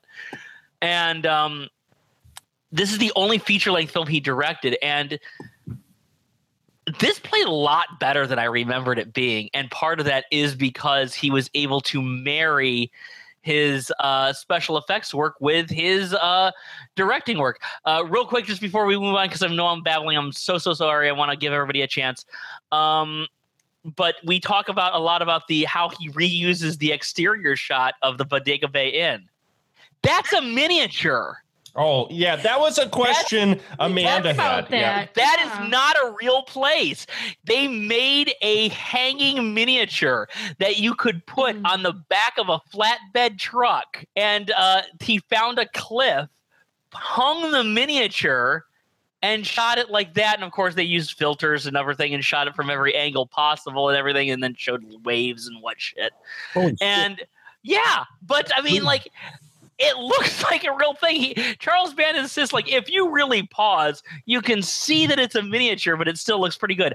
You know what?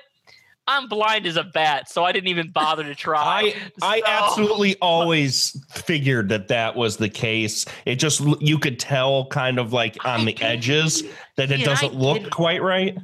See, and I didn't. To me, it just looked like a reused shot, like kind of like how Corman always used the castle from, what was it, Pit and the Pendulum or something. Right. How he used that for like 40 plus years. I just thought it was a case like that. But no, they did that shot just for the movie, and it. You know what? Even in high def, it looks good. See, and I assumed it was a composite. I assumed that was probably a real place, that it was that they composited into a different background to make that shot. Well, it was like a real place, but not on a cliff, like in Ohio, some eccentric millionaire's mansion in Ohio or something. Right. Well, that's a thing that I want to bring up for sure, is the fact that as a true low budget filmmaker and producer, all of these movies really use their spaces well and are obviously not all the same place. You can just tell that they aren't all the same place. The exteriors are shot in a way that make you think they're that place that's in that comp shot. They look and they blend very well. This film in particular feels a lot smaller than the first film was. Just the way that it's shot isn't as grand. The spaces, especially in 4x3, which is the way, because I have one of those like 10 packs, and that's how I have the Puppet Master series. Is one of those $5 Echo Bridge, Mill Creek 10 packs of movies, and they're all in the VHS 4x3 versions. The film feels very small and very claustrophobic. None of the spaces in particular look as grand as they did in the first film, but you can definitely tell that they are utilizing these spaces to the best of their ability, and it's pretty seamless for the most part. Mark, what do you think of kind of the ingenuity and the use of space in this second film? I liked it. I thought it helped add to keeping it smaller. I think helped with the puppets, making them a little bit not more real or larger. Maybe, I'm not sure. I like the claustrophobic feel. I like how it felt smaller in scope as far as the building of where they're at. The rooms were felt a bit smaller, everything did, but I kind of like that because it added to the feel of when you got to see the puppets and also that kind of claustrophobic feel. So, for me, I didn't mind, but you can definitely tell the difference in the use of space between this one and the first one, because the first one we had the grand ballrooms and every room was huge. Even the hotel rooms were pretty damn big for hotel rooms.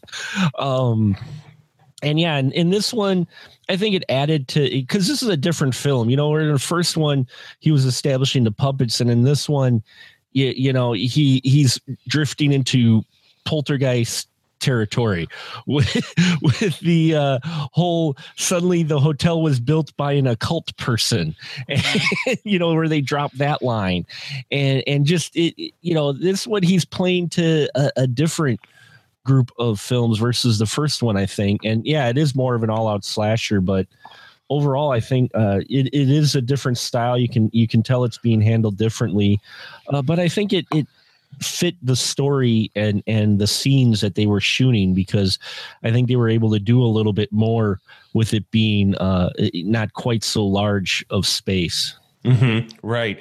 This film, I think, is where they start world building this series, because we get flashbacks to of Andre Toulon in Egypt and this kind of weird hybrid universal flashback where this one guy has the Dracula highlights on his eyes as he psychically makes Toulon's puppets immolate in front of his crowd. And that scene in particular has a very tasteless brown face of some kids. Is it really? Oh, absolutely. Yeah. Take a look again. Very much so. Which, if you want to make it possibly more distasteful, those were Charles Band's kids. Yeah. Oh, boy. Yeah, they were. I bet you they look back fondly on that shot. Yeah. Thanks, Dad. I'm a hate crime. Yeah, I saw them credited in that, and I'm like, oh my God. And also, let's just give credit to how they pronounce Osiris.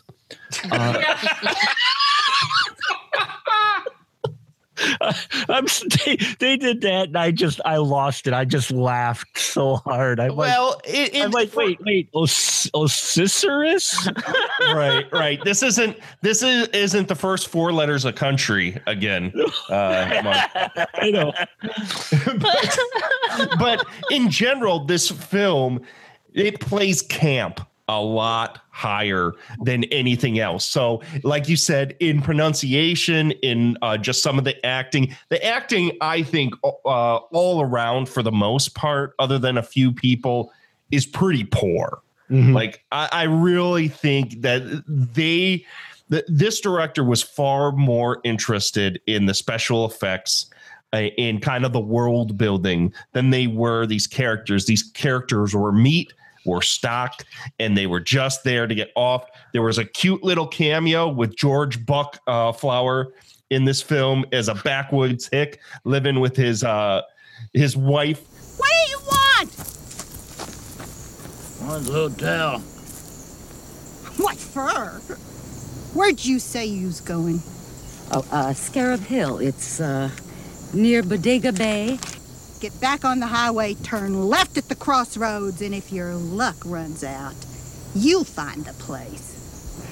My luck? You know what's good for you, you'll stay away from that hotel. They say Satan's got a suite of rooms in there. And brimstone comes out of the chimneys at night and it smells like roasting entrails. You ever smell roasting entrails, lady? They're always the last to burn. And, at first I thought she said burning angels, and I looked at Derek and I'm like, what the fuck, a burning angel? That's really weird. No. Entrails. I just wanted him to once go crazy drunk driver. He's great. I love seeing him in movies. But he could get cancer and die. Oh man, there is just a lot of fun camp, and this is one of those films. When I was growing up watching these, that I always thought this was my favorite one, just because it had enough of the goofiness, a lot of puppet action, and it was always really neat. And there's some pretty good gore in it. Angelique, as a first time view, what did you think of this one? It was kind of like The Legend of Hill House meets Silent Night, Deadly Night 2.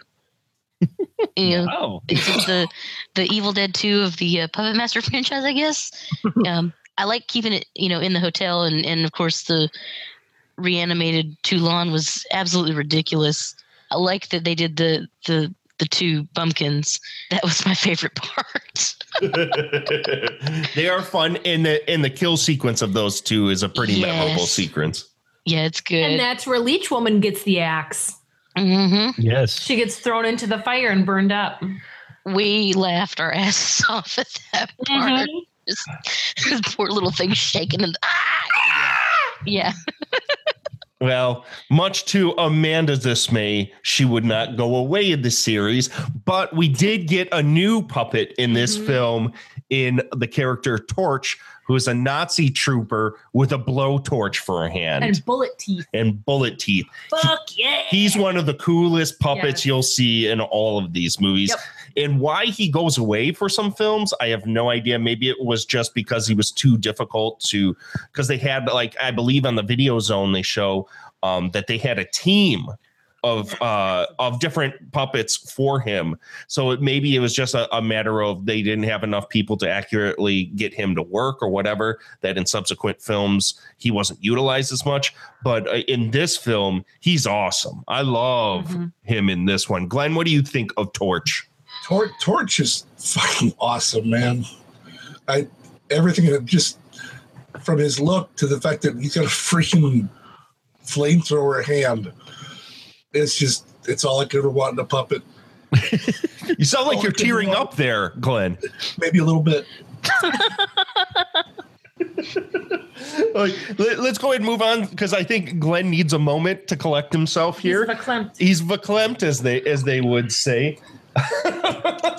Amanda, what did you think overall of this flick? I think this one was good. What I appreciate about this film, and what I appreciate about certain genres of horror in general, is if it's an unrealistic plot, then crank up the camp for me.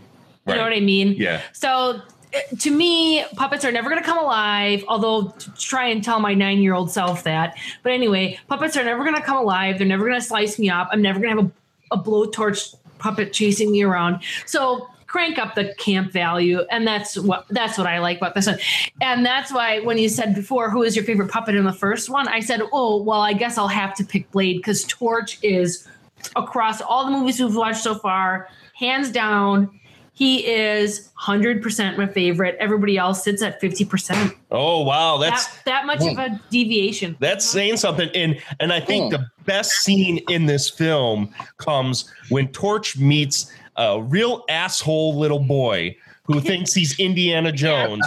Yes. Who enjoys flogging a little too much. Enjoys flogging a half-naked G.I. Joe character. Yeah. Against the I'd like to know what parents allow their child of that age just to be hanging around with a whip. Yeah, that's a serious My mom's bull whip. number. Yeah, that's a weird toy, man. Yeah, well, it's a weird little boy. Die, Nazi scum. You know who I am? I'm the big star of the movie. I'm Indiana, and this is the set. What do you think of me now? So do something. I'm the director. Do what I say. Move. Can't you get up? Come on, do something. Now. Come on. Is that all you can do? You know that was some like meta in-joke thing going on. Yeah, and needless to say, the boy gets torched to shit. And that's one of my favorite sequences because, man, that kid is a real asshole. I like that Torch's vocalizations are just little grumbles. It's great. It's good stuff. So I think we've pretty much exhausted. Is there anything we're missing here, folks, that you want to talk about? The thing about this movie that I think you should mention is that it is so contradictory to every other entry in the series. Absolutely is. It's like they decided, like, okay, this is where we're going to go with this movie. And then right after it was done, they said, oh, forget all of that. No, we're not going to do that. You have so many things. First, they ignore the plot twist from the last movie. Yep. At the very end, which I thought was a really good plot twist. Then you have the whole characterization of Toulon himself. Now, you could actually say that it's the reanimation fluid that makes the person come back evil. Which kind of like Pet Sematary or something which like I that. think would actually probably be the case since the psychic, spoiler alert, guys, if you haven't seen the movie, you can turn off for the next few minutes or something. Since the psychic from early in the movie is brought back with the reanimation fluid and suddenly she's evil. You know, so you could say that, but I mean, lots of little things like Ms. Leach is offed and he experiences no remorse whatsoever about this, which is especially odd when you consider what her origin is in the next movie. Yeah, yeah. Just the entire tone is different. I still like the movie a lot, but I mean, I can't hate any movie with Charlie Spradling in it. Holy cow. And let's not forget that really amazing last act of this film where it really devolves into classic full moon hijinks where it's totally off the wall. Lots of violence, lots of weird sorcery type shit. There's a ritual where Andre Toulon takes off his bandages and he's this decrepit corpse underneath and slits his own throat and then comes back to life as the most creepy human-sized mannequin ever. It's an amazing end sequence. Angelique, what'd you think of how this movie ended? I loved it. Like when I saw the arm of the clown suit in the van, I was like, what? Yeah. The puppets decide at the very end after they offed Andre Toulon, which is a tradition in this series where the person gets all the power and then decides to flip the bird to the puppets. And the puppets are like, what? Think not. I don't think so, dude. I'm going to fuck you up. And they end up fucking that person up. They bring back the gypsy woman of this movie, and she is the creepy woman version of the mannequin. And unfortunately, they never do anything with that in any of the subsequent movies either. I thought that was for the best. You know, just not so much the creepy woman, but just the idea they had for which was to be going into Puppet Master 3 was, okay, we're going to go to this home for the with a bunch of teenagers who are mentally disturbed because if they start talking about seeing puppets, no one will believe them. Never mind that they probably believe them if they like all these teens started winding up with their brains like extracted. This was the original idea for part 3. Well, I mean that's what they say in the end. That's what they say in the end. That's because you're right because she said that's where they're going. And and to me that would just make it another version of Bad Dreams or Nightmare on Elm Street 3. Right. Maybe you disagree. I don't know, but I mean that's what I'd be like. Nothing is wrong with that. But we've already got those movies. Yeah, but not with puppets. I thought it was so much more intriguing going in the direction that they went in later on. Maybe that was just a nod and a wink to those films. Apparently, I don't know how long that lasted, but in the commentary, when she's talking at the end, Charles Bannister saying, "Oh, too much dialogue. Shut up already. Shut up." And of course that like he said, "Okay, there's going to be a third one, but it's got to be this." And it wasn't anything that was even slightly alluded to in the end of part 2. Oh boy. Well, I also tend to agree. I'll go ahead and give my final thoughts, my thumbs up and thumbs down on this one. We'll start this last round and we'll move on to 3 after this. But I used to think this was my favorite one of the series. But upon revisiting these first 3 films, I really think this is of the first 3. This is probably my least favorite of the first 3. While I dig the camp value and the effects work in the ultimate story arc that these first 3 movies play along with, this movie, like Scott said, contradicts everything. And I really think it's to the detriment of the overall world they were trying to build with the subsequent films. So while I like this, I think in general, it's just kind of almost a standalone film. It really doesn't fit in any of the continuity whatsoever, because after this, they would never follow any of this this story up, and they would never reference it ever again. And in all reality, you could go from 1 to 3 and not miss a beat. Yeah, really.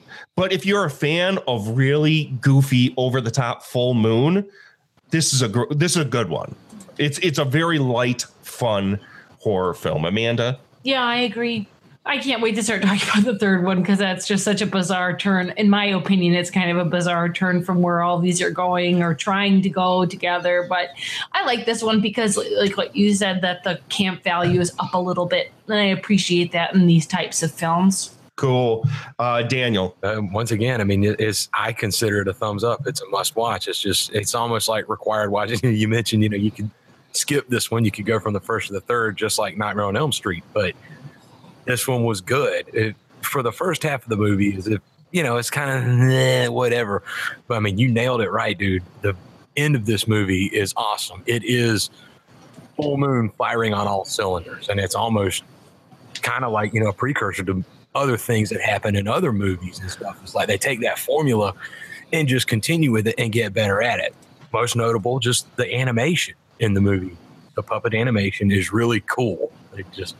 I hate to just say it. It's like, man, that was badass. But please, from now on, speak like that, Daniel. When you say when you say something's cool. Well, I'll have to man, that's badass, because it is. It just, the animation is really cool, and just once again, kind of like the voodoo part from the Dixie Knot Carter from the first one. This one scene at the end of the movie when Toulon pulls the rags off, takes the hat off, the Invisible Man is done, and he's this old mummy who looks really cool. It wasn't the same puppet, but it reminded me a lot of Radu's mother from the Subspecies films.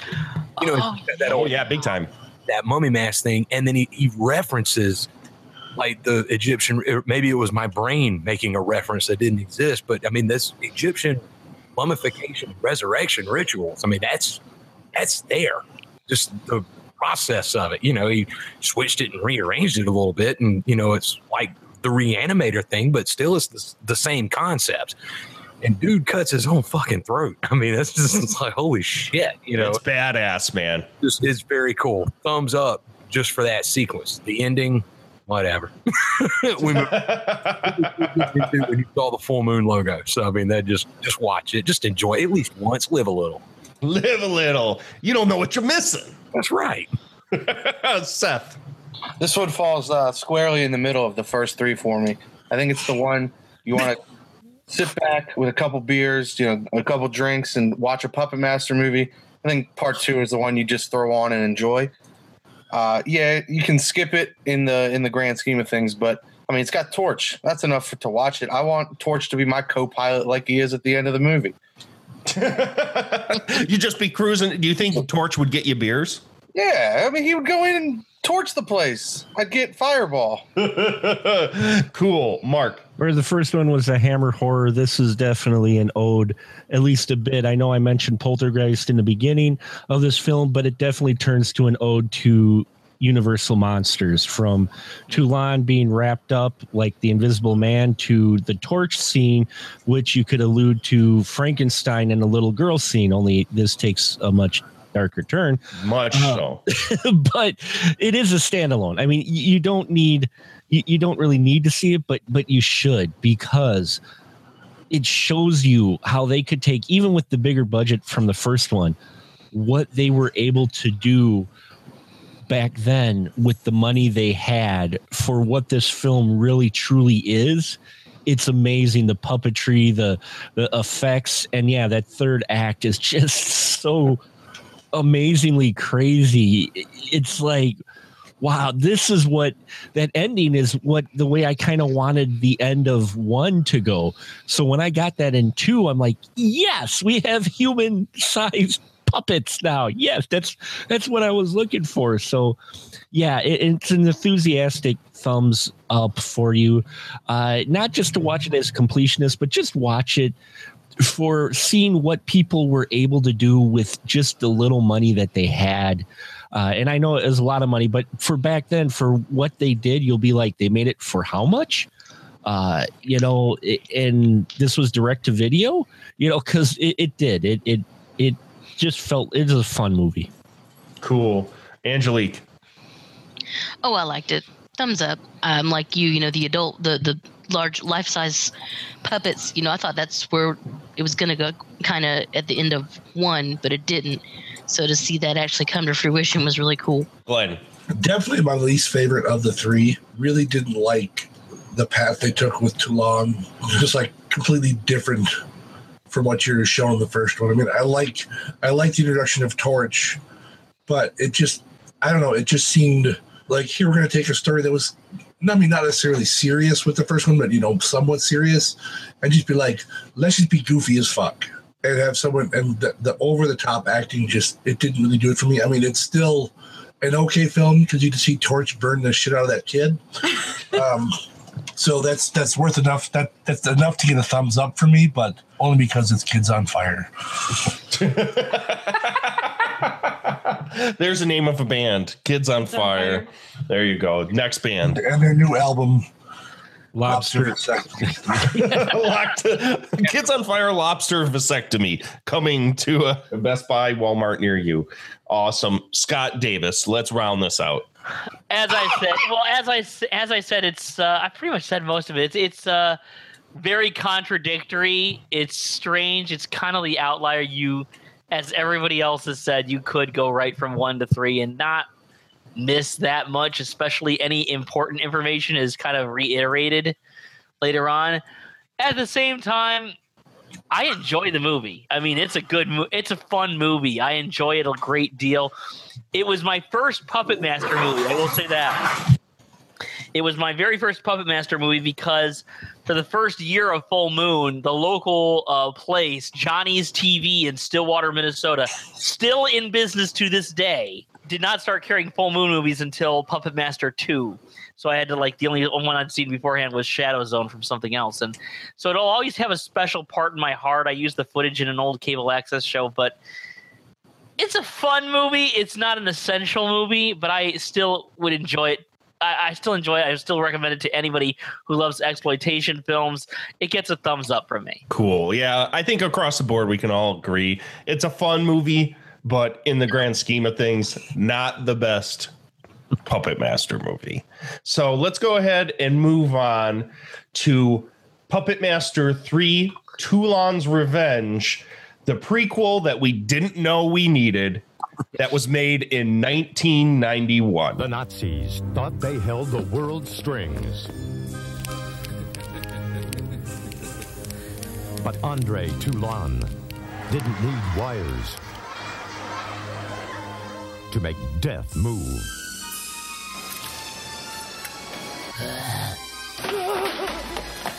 Herr Toulon has developed a method of animating his puppets without string. It's as if they were alive. If Stein is even half right, this could be very important to my work. This is one of the puppets I was telling you about. No! Elsa, take what you want, you bastards, and get out of here. That would be you, puppeteer. I'm sorry. Put him into the second car. Take him to Gestapo headquarters. And put the toys in with the toy maker. Never knew a man who played with dolls before.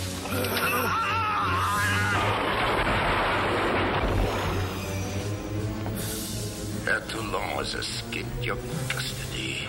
We are very close to finding him. No thing will stop me from seeking you out. And you will cry me mercy. And I will have none.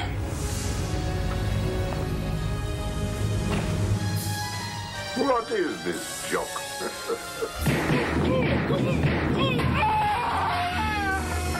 Find him. I don't care how many patrols it takes. Find him!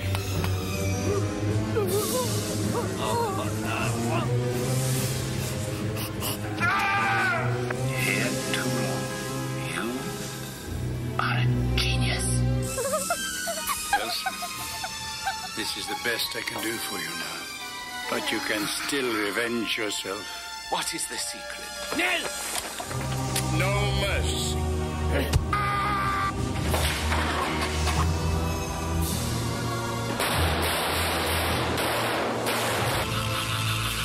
You think I'm afraid of this? You will be afraid. Puppet Master 3, Toulon's Revenge. Directed by genre veteran Dave Dakota, Puppet Master 3 takes place in 1940, which contradicts continuity in part 1, because part 1, the first opening sequence of Toulon, takes place in 1939. In this movie, I didn't even notice that. Absolutely. And this movie, supposedly, which takes place before that, takes place in 1940. So I guess just switch your brain off and don't really think about that too much when going into this. This is the story of Andre Toulon and how he began his escape from the clutches of the Nazis leading up to the beginning of part 1. After seeing one of his puppet shows where he makes fun of Hitler, Toulon makes fun of Hitler, and talking to Toulon after the show, a low-level Nazi reports to his superior about how Toulon is running this series of puppeteering shows at this theater, and that he seemingly has a bunch of stringless puppets. Now, the Nazis are attempting to reanimate their soldiers in underground experiments for an army of the undead. They go to Toulon to try and learn his secrets because they're under fire. They're on the cusp of learning what the secret is to bring these old dead zombie military officers back to life in some really dark and gruesome sequences, I thought, which was quite shocking for this series, which is pretty tame for the most part. But when they go there, Toulon's wife, Ilsa, accidentally gets shot, and Toulon escapes their clutches and decides, while he's hanging out underground, to take his revenge on the Nazis with the help of his puppets. Now, up to this point, we've lived in the present day, the quote unquote present day. This is firmly a period piece, a very low budget period piece. What makes you laugh so hard, Amanda? Period piece for the Puppet Master series. How is that not laughable? Okay, what bothers you so much about this? It doesn't bother me. I just think it's funny. Why do we need a period piece at the Puppet Master series? Why do we need a prequel? That just doesn't make sense to me. This It's set in 1940s Berlin, for God's sakes. Well, what? Well, That's what you want to do when you want to reboot a franchise. I guess.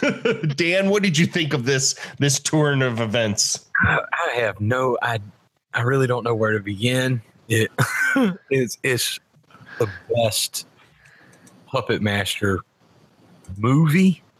And please hold on. It's Amanda just gave me a look like you wouldn't fucking believe. Now hold on. Listen to what? No, it's the best movie because it's almost like it was made to be a movie. This movie actually has emotion and not just, hey man, I'm gonna kill me some fucking people in this motel.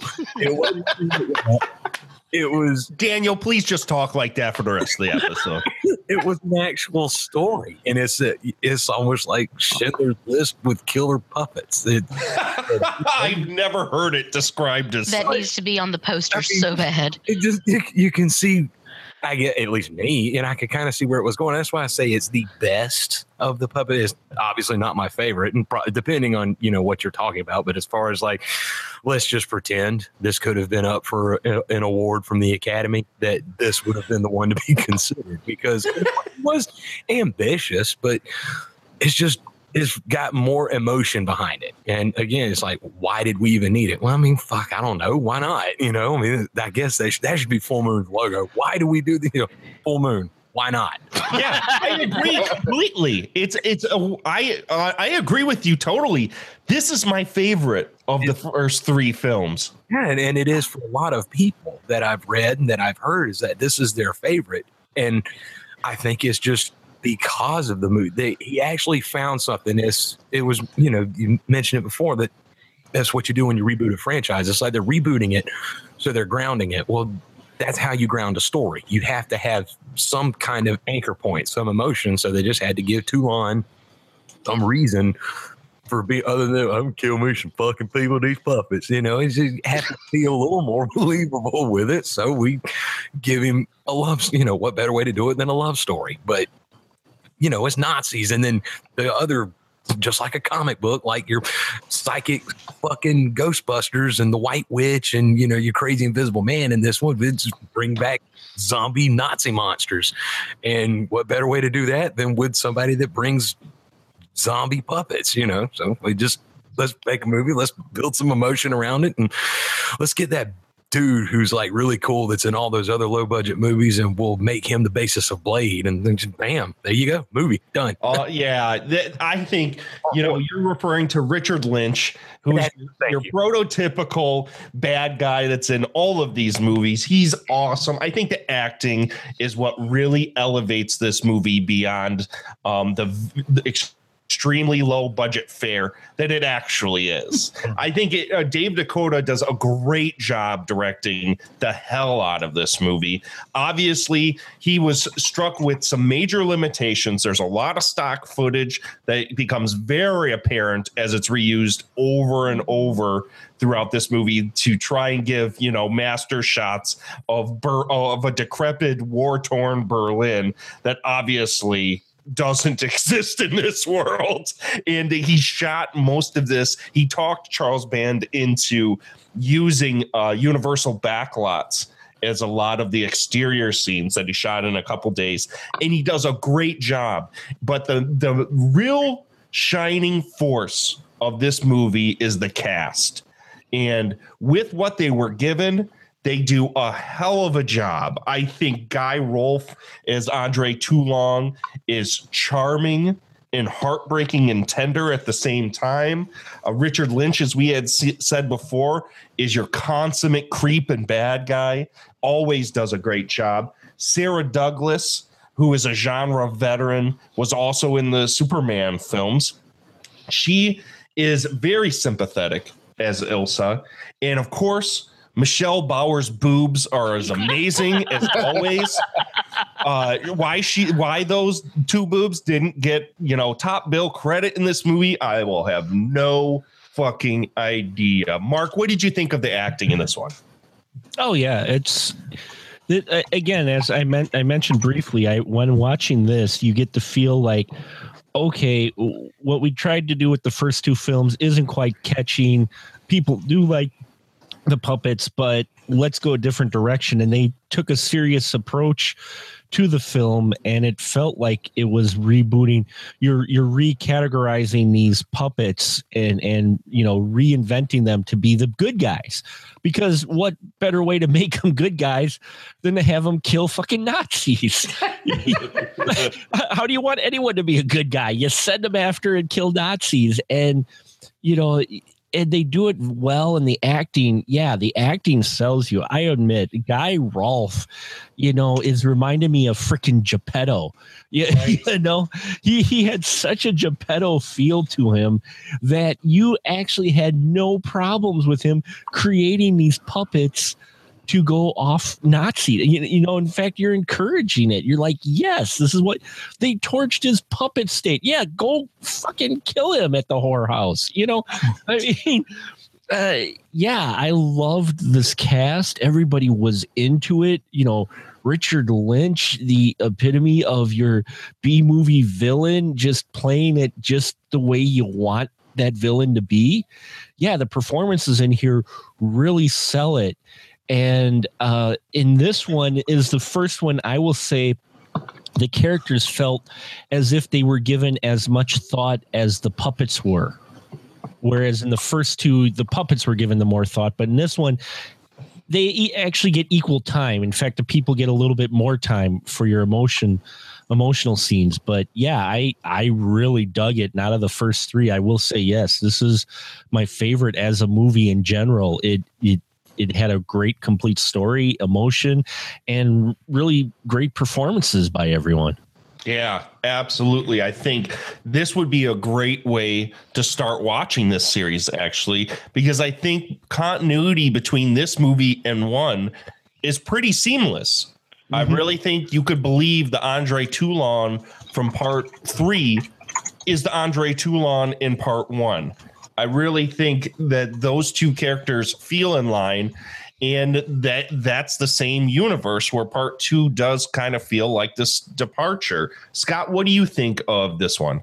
Oh, are you kidding? Of course this is the best one. This might be the best one of all of them for all I know. I haven't revisited the others yet, but I remember this being my favorite when they first came out.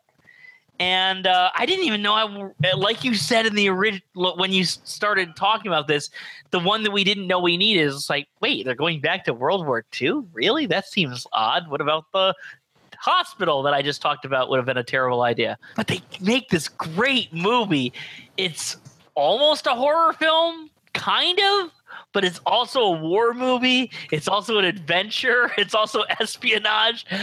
They have this amazing cast. Guy Rolfe, who's incredible. Amanda, you were talking about Dolls earlier. He was the main guy in Dolls of the old couple. So they decided to bring him back. They had to get him. They had to snatch him. He had retired pretty much, and he was living on a farm in like the middle of Spain, and they had to FedEx the script. It took 3 weeks to get there. They snatched him for this movie. They got all these amazing people, including all the people you mentioned. Also, Ian Abercrombie, Walter Gotell, and in a non-speaking role, Conrad Brooks. Yes. And they got all these amazing people. They gave you origin stories for 2 of the puppets, although one of them I was kind of like startled by. And it's just a really entertaining film. It's so creative. It's just an amazingly well done film. It's got so much emotion behind it. And David Dakota, this guy, man, if you love genre films, if you love exploitation cinema, this guy has done so much. He can do as many films as he wants with male underwear models walking around a house as he wants to. He's earned it at this point, as far as I'm concerned. This guy started out with Charlie Band back in the 80s, and he made some great horror films, some great action films, and some of the best jiggle films ever. And then in the mid-90s, decide to say, by the way, guys, in case you haven't noticed, I'm gay. So I'm going to take the aesthetics of a lot of the films that I had started all these years before, and I'm going to add homoeroticism to them. And he did it, which is a market that was really underserved by it, you know. And I'm sure there was a great audience that was eager to get it. This guy has done so much, and this might be one of his best movies. I have to agree with you. I might think, and this might be shocking, this might be his best film. It might be, you know. It's really watching it again, and as I mentioned, I was watching it on the Blu-rays, and Full Moon's released some Blu-rays where I'm like, yeah, big deal, but I'm still happy to have them because I'm a Full Moon junkie. I love the movies. These movies look incredible. I mean, I was really blown away, like watching them for the first time in this, you know, high def, you know, widescreen. Like, holy cow! This, you know, I know it was done for like $800,000, but it looks really good, you know. And these are just like beautifully put together films, and you can tell that Full Moon was really aiming for something greater than the competition. And they had carved out their own niche in the market because of it. Well, you can also tell that they were obviously making some bread on the movies. Oh, yeah. Well, Paramount was very happy. They just said, you know, whenever they did a movie, they said, Puppet Master did well. Oh, we need Puppet Master 2. You got to kill Ms. Leach, but we need Puppet Master 2. Puppet Master 2 did even better than Puppet Master 1. They said, we need Puppet Master 3, and we need it right now. And Charles Band said, okay. He turns to David DeCoteau. He says, get C. Courtney Joyner to write it, who hadn't written for the studio yet, I don't think. He says, make a movie. Only thing is that ignore the second movie. It has to take place in World War II. And who did that at that time? Who took their prize-winning, you know, their prize-winning property and said, and now we're going to set it in World War II, and no one was making World War II movies at that point. Right. Well, from a budget standpoint, that's a risky move to attempt to do a period piece on. I'm guessing this was a fairly low budget. I mean, in the grand scheme of things, $800,000. I think the most which I think is probably the most expensive of the series, but. Let's be honest, it's not saying much. According to Wikipedia, the first one was $400,000 and this one was $800,000. That's pretty shocking, but man, they used that money is all up there on the screen. Now, as we had talked about before, each of these movies brings about a new puppet into the fold and introduces us to a new one. And this one, we have a puppet named Six Shooter, who is a 6-armed cowboy with real little guns. And this puppet in particular took teams of people to bring to life. And honestly, to this point, is the most sophisticated looking thing that we've seen in this series so far. Seth, what did you think of Six Shooter? Six Shooter is the best puppet in this entire series. Wow. I love his diabolical little attitude, his little laugh that... Yeah, he's got the Renfield laugh for sure. Yeah, I love Six Shooter shooting at the little Hitler marionette in the beginning, making him dance. He kind of represents the whole movie for me. It looks like $1 million. His artistry and movement looks fantastic. All of the shortcomings of this film were hid really well, so that it just looks bigger and feels bigger and better than the budget would have allowed. Yeah, it's really the only thing that really screams low budget in this film, besides the continual use of certain stock footage, is the fact they didn't have a lot of extras for some of these scenes.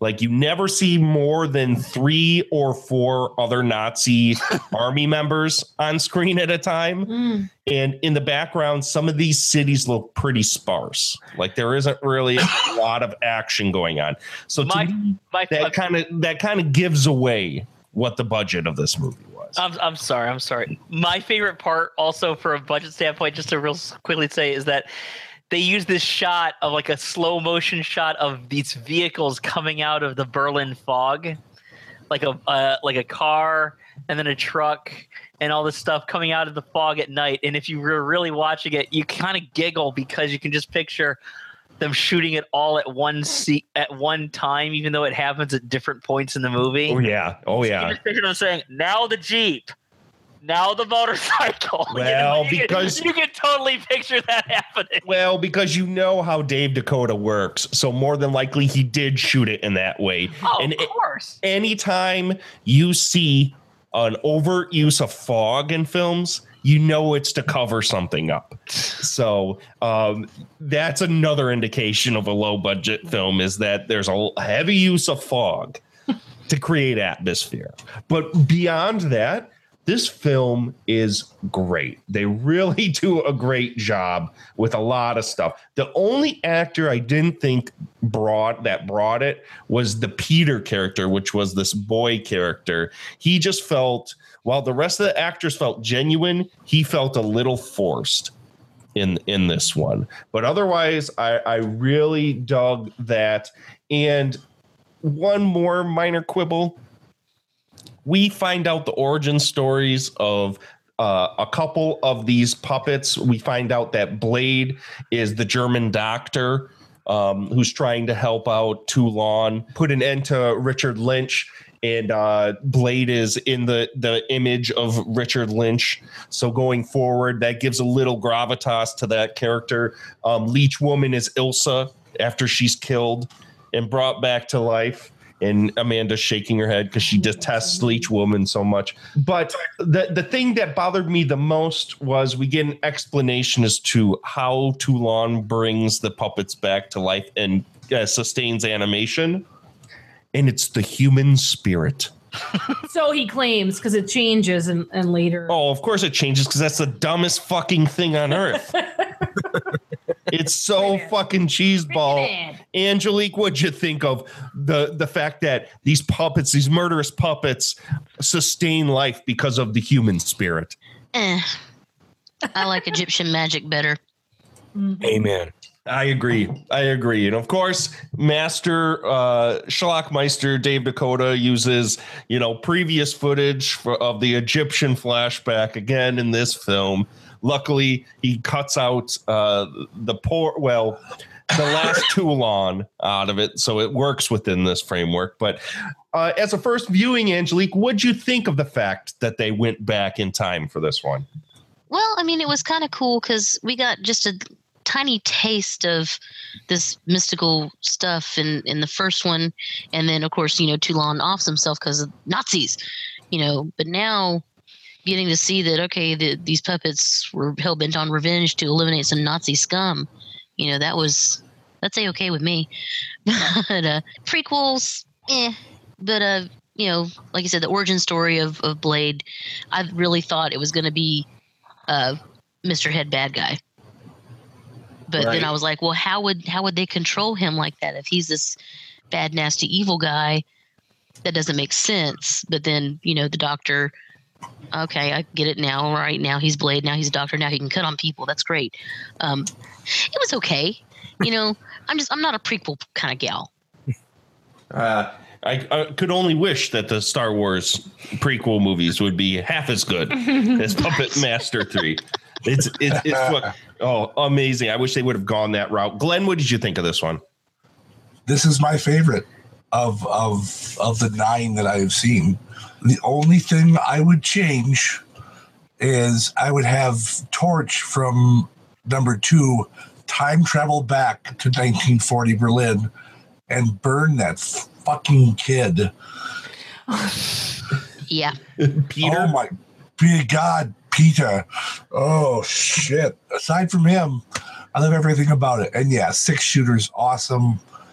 And it has what I think is one of the best villain deaths ever. I love the final. Yeah. Mm-hmm. It's pretty brutal, man. It is, and it's great. Absolutely iconic.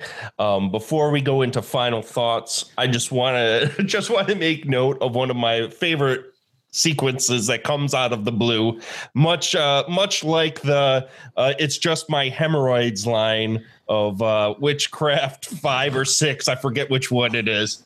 There's a sequence in which a German soldier's car is pulled over and he's checking in the hood and he's complaining about his superior, and he wipes some grease and puts a Hitler mustache on his face and exclaims, "Have your car ready.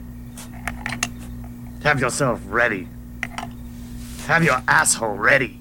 Yep.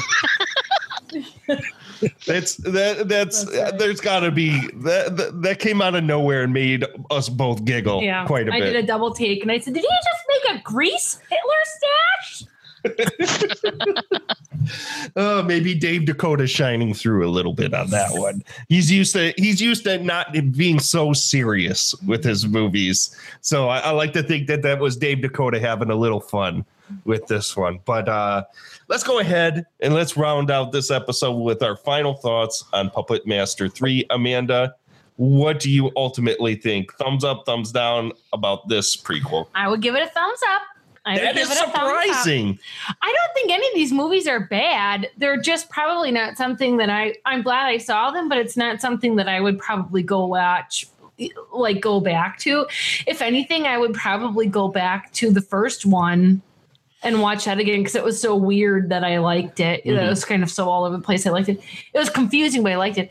But Glenn, I have to say, I would hope that Torch would come back and burn up Peter's prick dad, who turns over Toulon for 10,000 marks. What a prick! That's a lot of money. What would you do that for? He's your friend. Yeah, it's a lot of money. I know it's a lot of money. At any rate, it wasn't for the money. It was for his wife. I know, so he could get back with Mama. That's what he said to Peter. Yeah. We have to do what we need to get back to Mama. And then just get promptly shot in the gut. Promptly get shot in the gut. Yeah. But I was just taken back initially, like I said before. I guess I just didn't understand the need to have a period piece. I don't know. It has the best production value out of all of them, which is shocking. Question. Yeah, without any. Well, if you're going to do a period piece, you can't really cheap out on it, or it becomes really obvious really quickly. Which you'll find out in latter period piece puppet master films. Oh, is that so? You're prepping. Also directed by Dave Dakota. Okay, so you're prepping me for that. I hope your asshole's ready. Yeah. Have your asshole ready. But no, I thought it was interesting. I didn't mind it. I give it a thumbs up. I think it's worth watching. It was interesting to see how the Puppet Master came about. Though he doesn't look like he's aged at all. He appears to be the same age in every single scene. Yeah. Throughout all the movies. But well, he's supposed to be old. Oh yeah, that's true. So, Seth. My favorite Puppet Master movie, my favorite of the top three. I think it's the best one as well. The production values are there. The human element is brought for the first time. Like everyone has said, the emotion is brought. 2 big thumbs up. I love this one. Cool. Glad. Huge erect voters up on this one. Just fantastic, man. Definitely the best one. Cool. Angelique. I mean, to echo everyone's sentiments, well, not everyone, but it's not bad. It's not a bad movie. I give it a thumbs up. It works with the series. Cool. Mark. Yeah. When I approached it as a reboot, I enjoyed it even more because it threw me off with the continuity of it being in the 40s and the first one starting at 39. I'm like, But it's the most solid film. Of these 3, it is probably my favorite as well. It feels like a real film, even all the way up through the ending of this movie. You don't get a horror ending. You get a movie ending, if that makes sense. For the way the story progressed and the arc and everything about it. Everybody puts in a great performance. Yeah, 6-shooter is awesome, but the other puppets as well are really cool. And it really felt like they were like, we tried with the first 2 films, didn't quite work.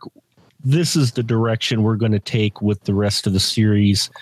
It really felt like a reboot more so than a prequel. Like, okay, this is what our puppets actually are. And by doing that, this film, even for a prequel, then still doesn't quite fit the characteristics for the puppets of the other two films. So the other two films almost are by themselves. And this one is like the start of the next, the kind of the reboot, the refresh, here is what our characters are. They're more comic book good guys than your killer slasher bad guys. So Sort of. I firmly believe this and part one live in the same world. Mm-hmm. I don't think you could find very much that would contradict, other than obviously the obvious date. When the beginning of part one starts and the beginning of this does. But other than that, I really think they work well in tandem. And if you watch this one leading into part one, I think they work very well together. Dan. Like I said before, it is the best movie. It's the best movie of the series. It's not a horror movie. It's all emotional. I mean, certain little nitpicky things I didn't like. The one main thing is like, stop damn explaining everything. The human spirit? Well, holy fuck. Let's just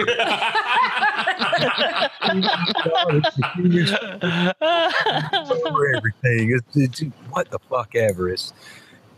No, I could do without all of that. Egyptian magic is cool. That shit's awesome. I mean, death metal bands' entire careers have been based on this formula. Why can't we keep the Puppet Master the same way? So there was no need to explain that, because I kind of didn't like some of it. Okay, like Jester, you can give me that one. That's cool. I can explain Jester does fuck all anyway. Bleach, okay. Why Elsa has to regurgitate leeches or something, the love of my life and my beautiful wife. I make you a puppet and you will puke leeches. And fucking stupid. But other than that, it was the best movie. The ending sequence was fucking awesome. It was horrific. And that was just showing the character of Toulon. If we do tie this in with the first one, as you like to say, Derek, it actually does kind of, that right there's your tipping point. There is the point. You've led up into this prequel movie. How the hell does Toulon end up being what he is in the first movie? Well, there you go. You have seen the dominoes of it, and it leads up to it. Ultimately, if you didn't watch any of them, watch this one. But having watched the first two, you have to watch this one. It's almost like the redemptive quality of it, other than explaining things. But yeah, it's a reboot. We start fresh, and you can almost hear it, clapping hands. It's like, okay, we've started. Where next? And there's their new tagline, Full Moon. Why not? Yep. And don't get your hopes up too high after this one. Scott, what's your thoughts on part three?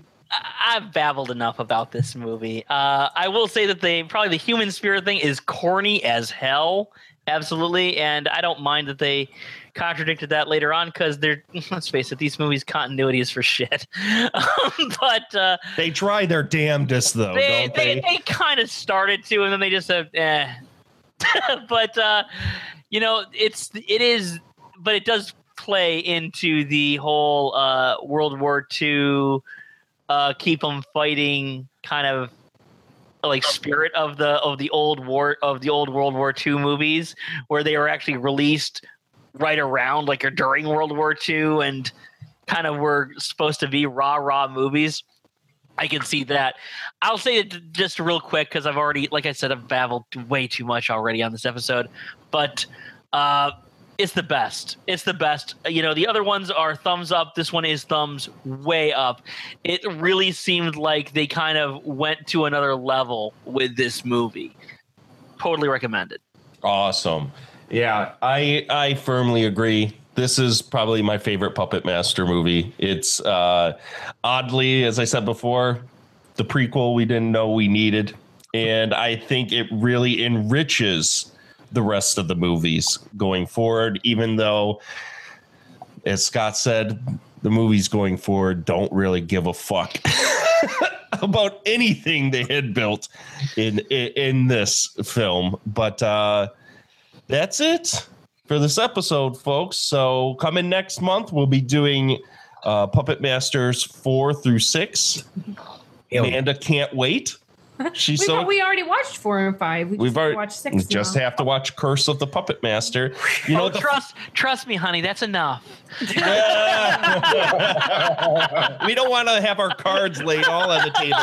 And the funny thing is, in researching this, if you go and you want to find out what the actual continuity is of this series, go to the Wikipedia page of the Puppet Master series, and instead of listing these in order, they list them in chronological order as per what the legitimate chronology is of the series, of like what time it takes place within the series. So if you want to watch these in the order they're supposed to be or they're supposed to take place in, just go to the Wikipedia page and they really lay it out there. Whether or not I would recommend you watching it in that order is another matter altogether. So we'll leave it there. So let's go ahead and go down the line and move on to the part of the show where we shamelessly shield the ever-loving fuck out of you, Angelique Bone. Well, you can find me on Facebook, Angelique Bone. I'm not that hard to find. You can also find me on one of our Astro Radio Z family shows, the Film Jerks. Coming up this month. Can't remember what we're doing. Circuitry Man. Thank you. And you can also find some writing by myself and some pretty cool cats on thelosthighway.com. Awesome. Seth. You can find me at Celluloid Terror on Facebook, Twitter, Instagram, YouTube for all sorts of horror and exploitation reviews and rants. Glenn. You can find me on Facebook, on YouTube, and on my website, All Guy in a Bunker. And just follow me on Twitter at Guy in a Bunker. Hopefully next month, Glenn, you'll have your voice back. I'm gonna send you some cough drops. Yeah. Oh. This will last most of January for me. Oh. Well, good. Next month you'll be back with a vengeance to talk gleefully about Curse of Puppet Master. Yes. Classic. Scott. Oh, okay. Yeah, I've taken most of 2016 off, hoping to, really ramp it up in 2017. We'll see how that goes, since that's also going to coincide with a move for me. But you can find me at movieocrity.com. And you can also catch my web series, Movieocrity, on vimeo.com/channels/Movieocrity. They're on YouTube as well, but not all of them because YouTube sucks that way. Daniel? You can hear, for more of the wonderful dulcet tones of Daniel, you can hear Derek, and you can hear Angelique and her lovely voice. And Derek's too, because that was really fucking creepy too. Anyway, Nike.com. We released a new album this past October, as per usual, called Ex Tenebris. Go to Nike.com, check it out. We make horror music. I mean, that's pretty much what we do. Horror music, audio dramas, really some badass shit. Dude, when you initially asked me to do some voice work for that, I was jacked, but I wasn't as jacked until I finally heard that record and listened to the whole thing. That thing is fucking awesome. It is. Thank you. But I mean, once I say it over and over, if you dig the music, and if I could shill this real quick, you can actually hear one of the songs on the new Fangoria album, The Horde Volume 2. But anyway, the audio parts, audio drama is only, you guys are in the good as your actors. If the acting sucks, then it's just totally not believable. So if the music sounds great, that's awesome. I love it. But no, thank you guys. Seriously, just check it out. Go to Nike.com. Listen to Ex Tenebris. It's our love letter to Doom, Aliens, and Event Horizon. All right. Last but not least, Mr. Mark the Movie Man. SpecialMarkProductions.com is where you can find all my stuff. At a spoiler room, where Derek was kind enough to bring his sweet pipes for our best of worst of 2016, as well as some other fine folks. And I do movie reviews as well, and hopefully a few more video projects this year rather than just doing reviews will be showing up there. And that's about all I got. Cool. I want to say before we end this episode, I want to, thank all of you guys for sticking with me. This is the 5th year of Astro Radio Z. I never once thought that I would be doing a podcast for this long. And I also want to thank all of the listeners out there who have stuck around with me and made 2016 the biggest year of Astro Radio Z yet. Thank you for contacting me, reaching out to me. All the great things you guys have been saying inspires me to continue talking endlessly about films that most people don't give a fuck about. And you guys are way too kind about your love for the show. So thank you. I'm hoping that 2017 is the biggest year yet. I'm not going to be doing a weekly show this year. I'm going to be doing a bi-weekly show. But when the inspiration hits me, I'll be releasing episodes willy-nilly whenever I can. But you can rest assured I'll be doing a bi-weekly show this year. So every 2 weeks, look for a new show to drop along with Film Jerks and Stillborn Goat Heavy Metal Podcast is on its way. From all of us here, thanks for listening, and we'll see you next time.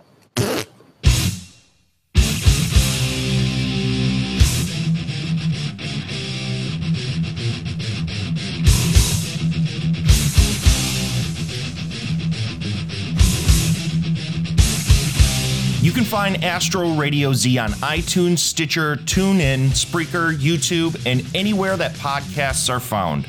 Please subscribe, share, rate, and review. You can also follow us on Twitter, Facebook, and email us questions, concerns, or just general chatter at astroradiozpodcast@gmail.com. Coming from me, Derek Carey, thank you for listening, and I'll see you next time.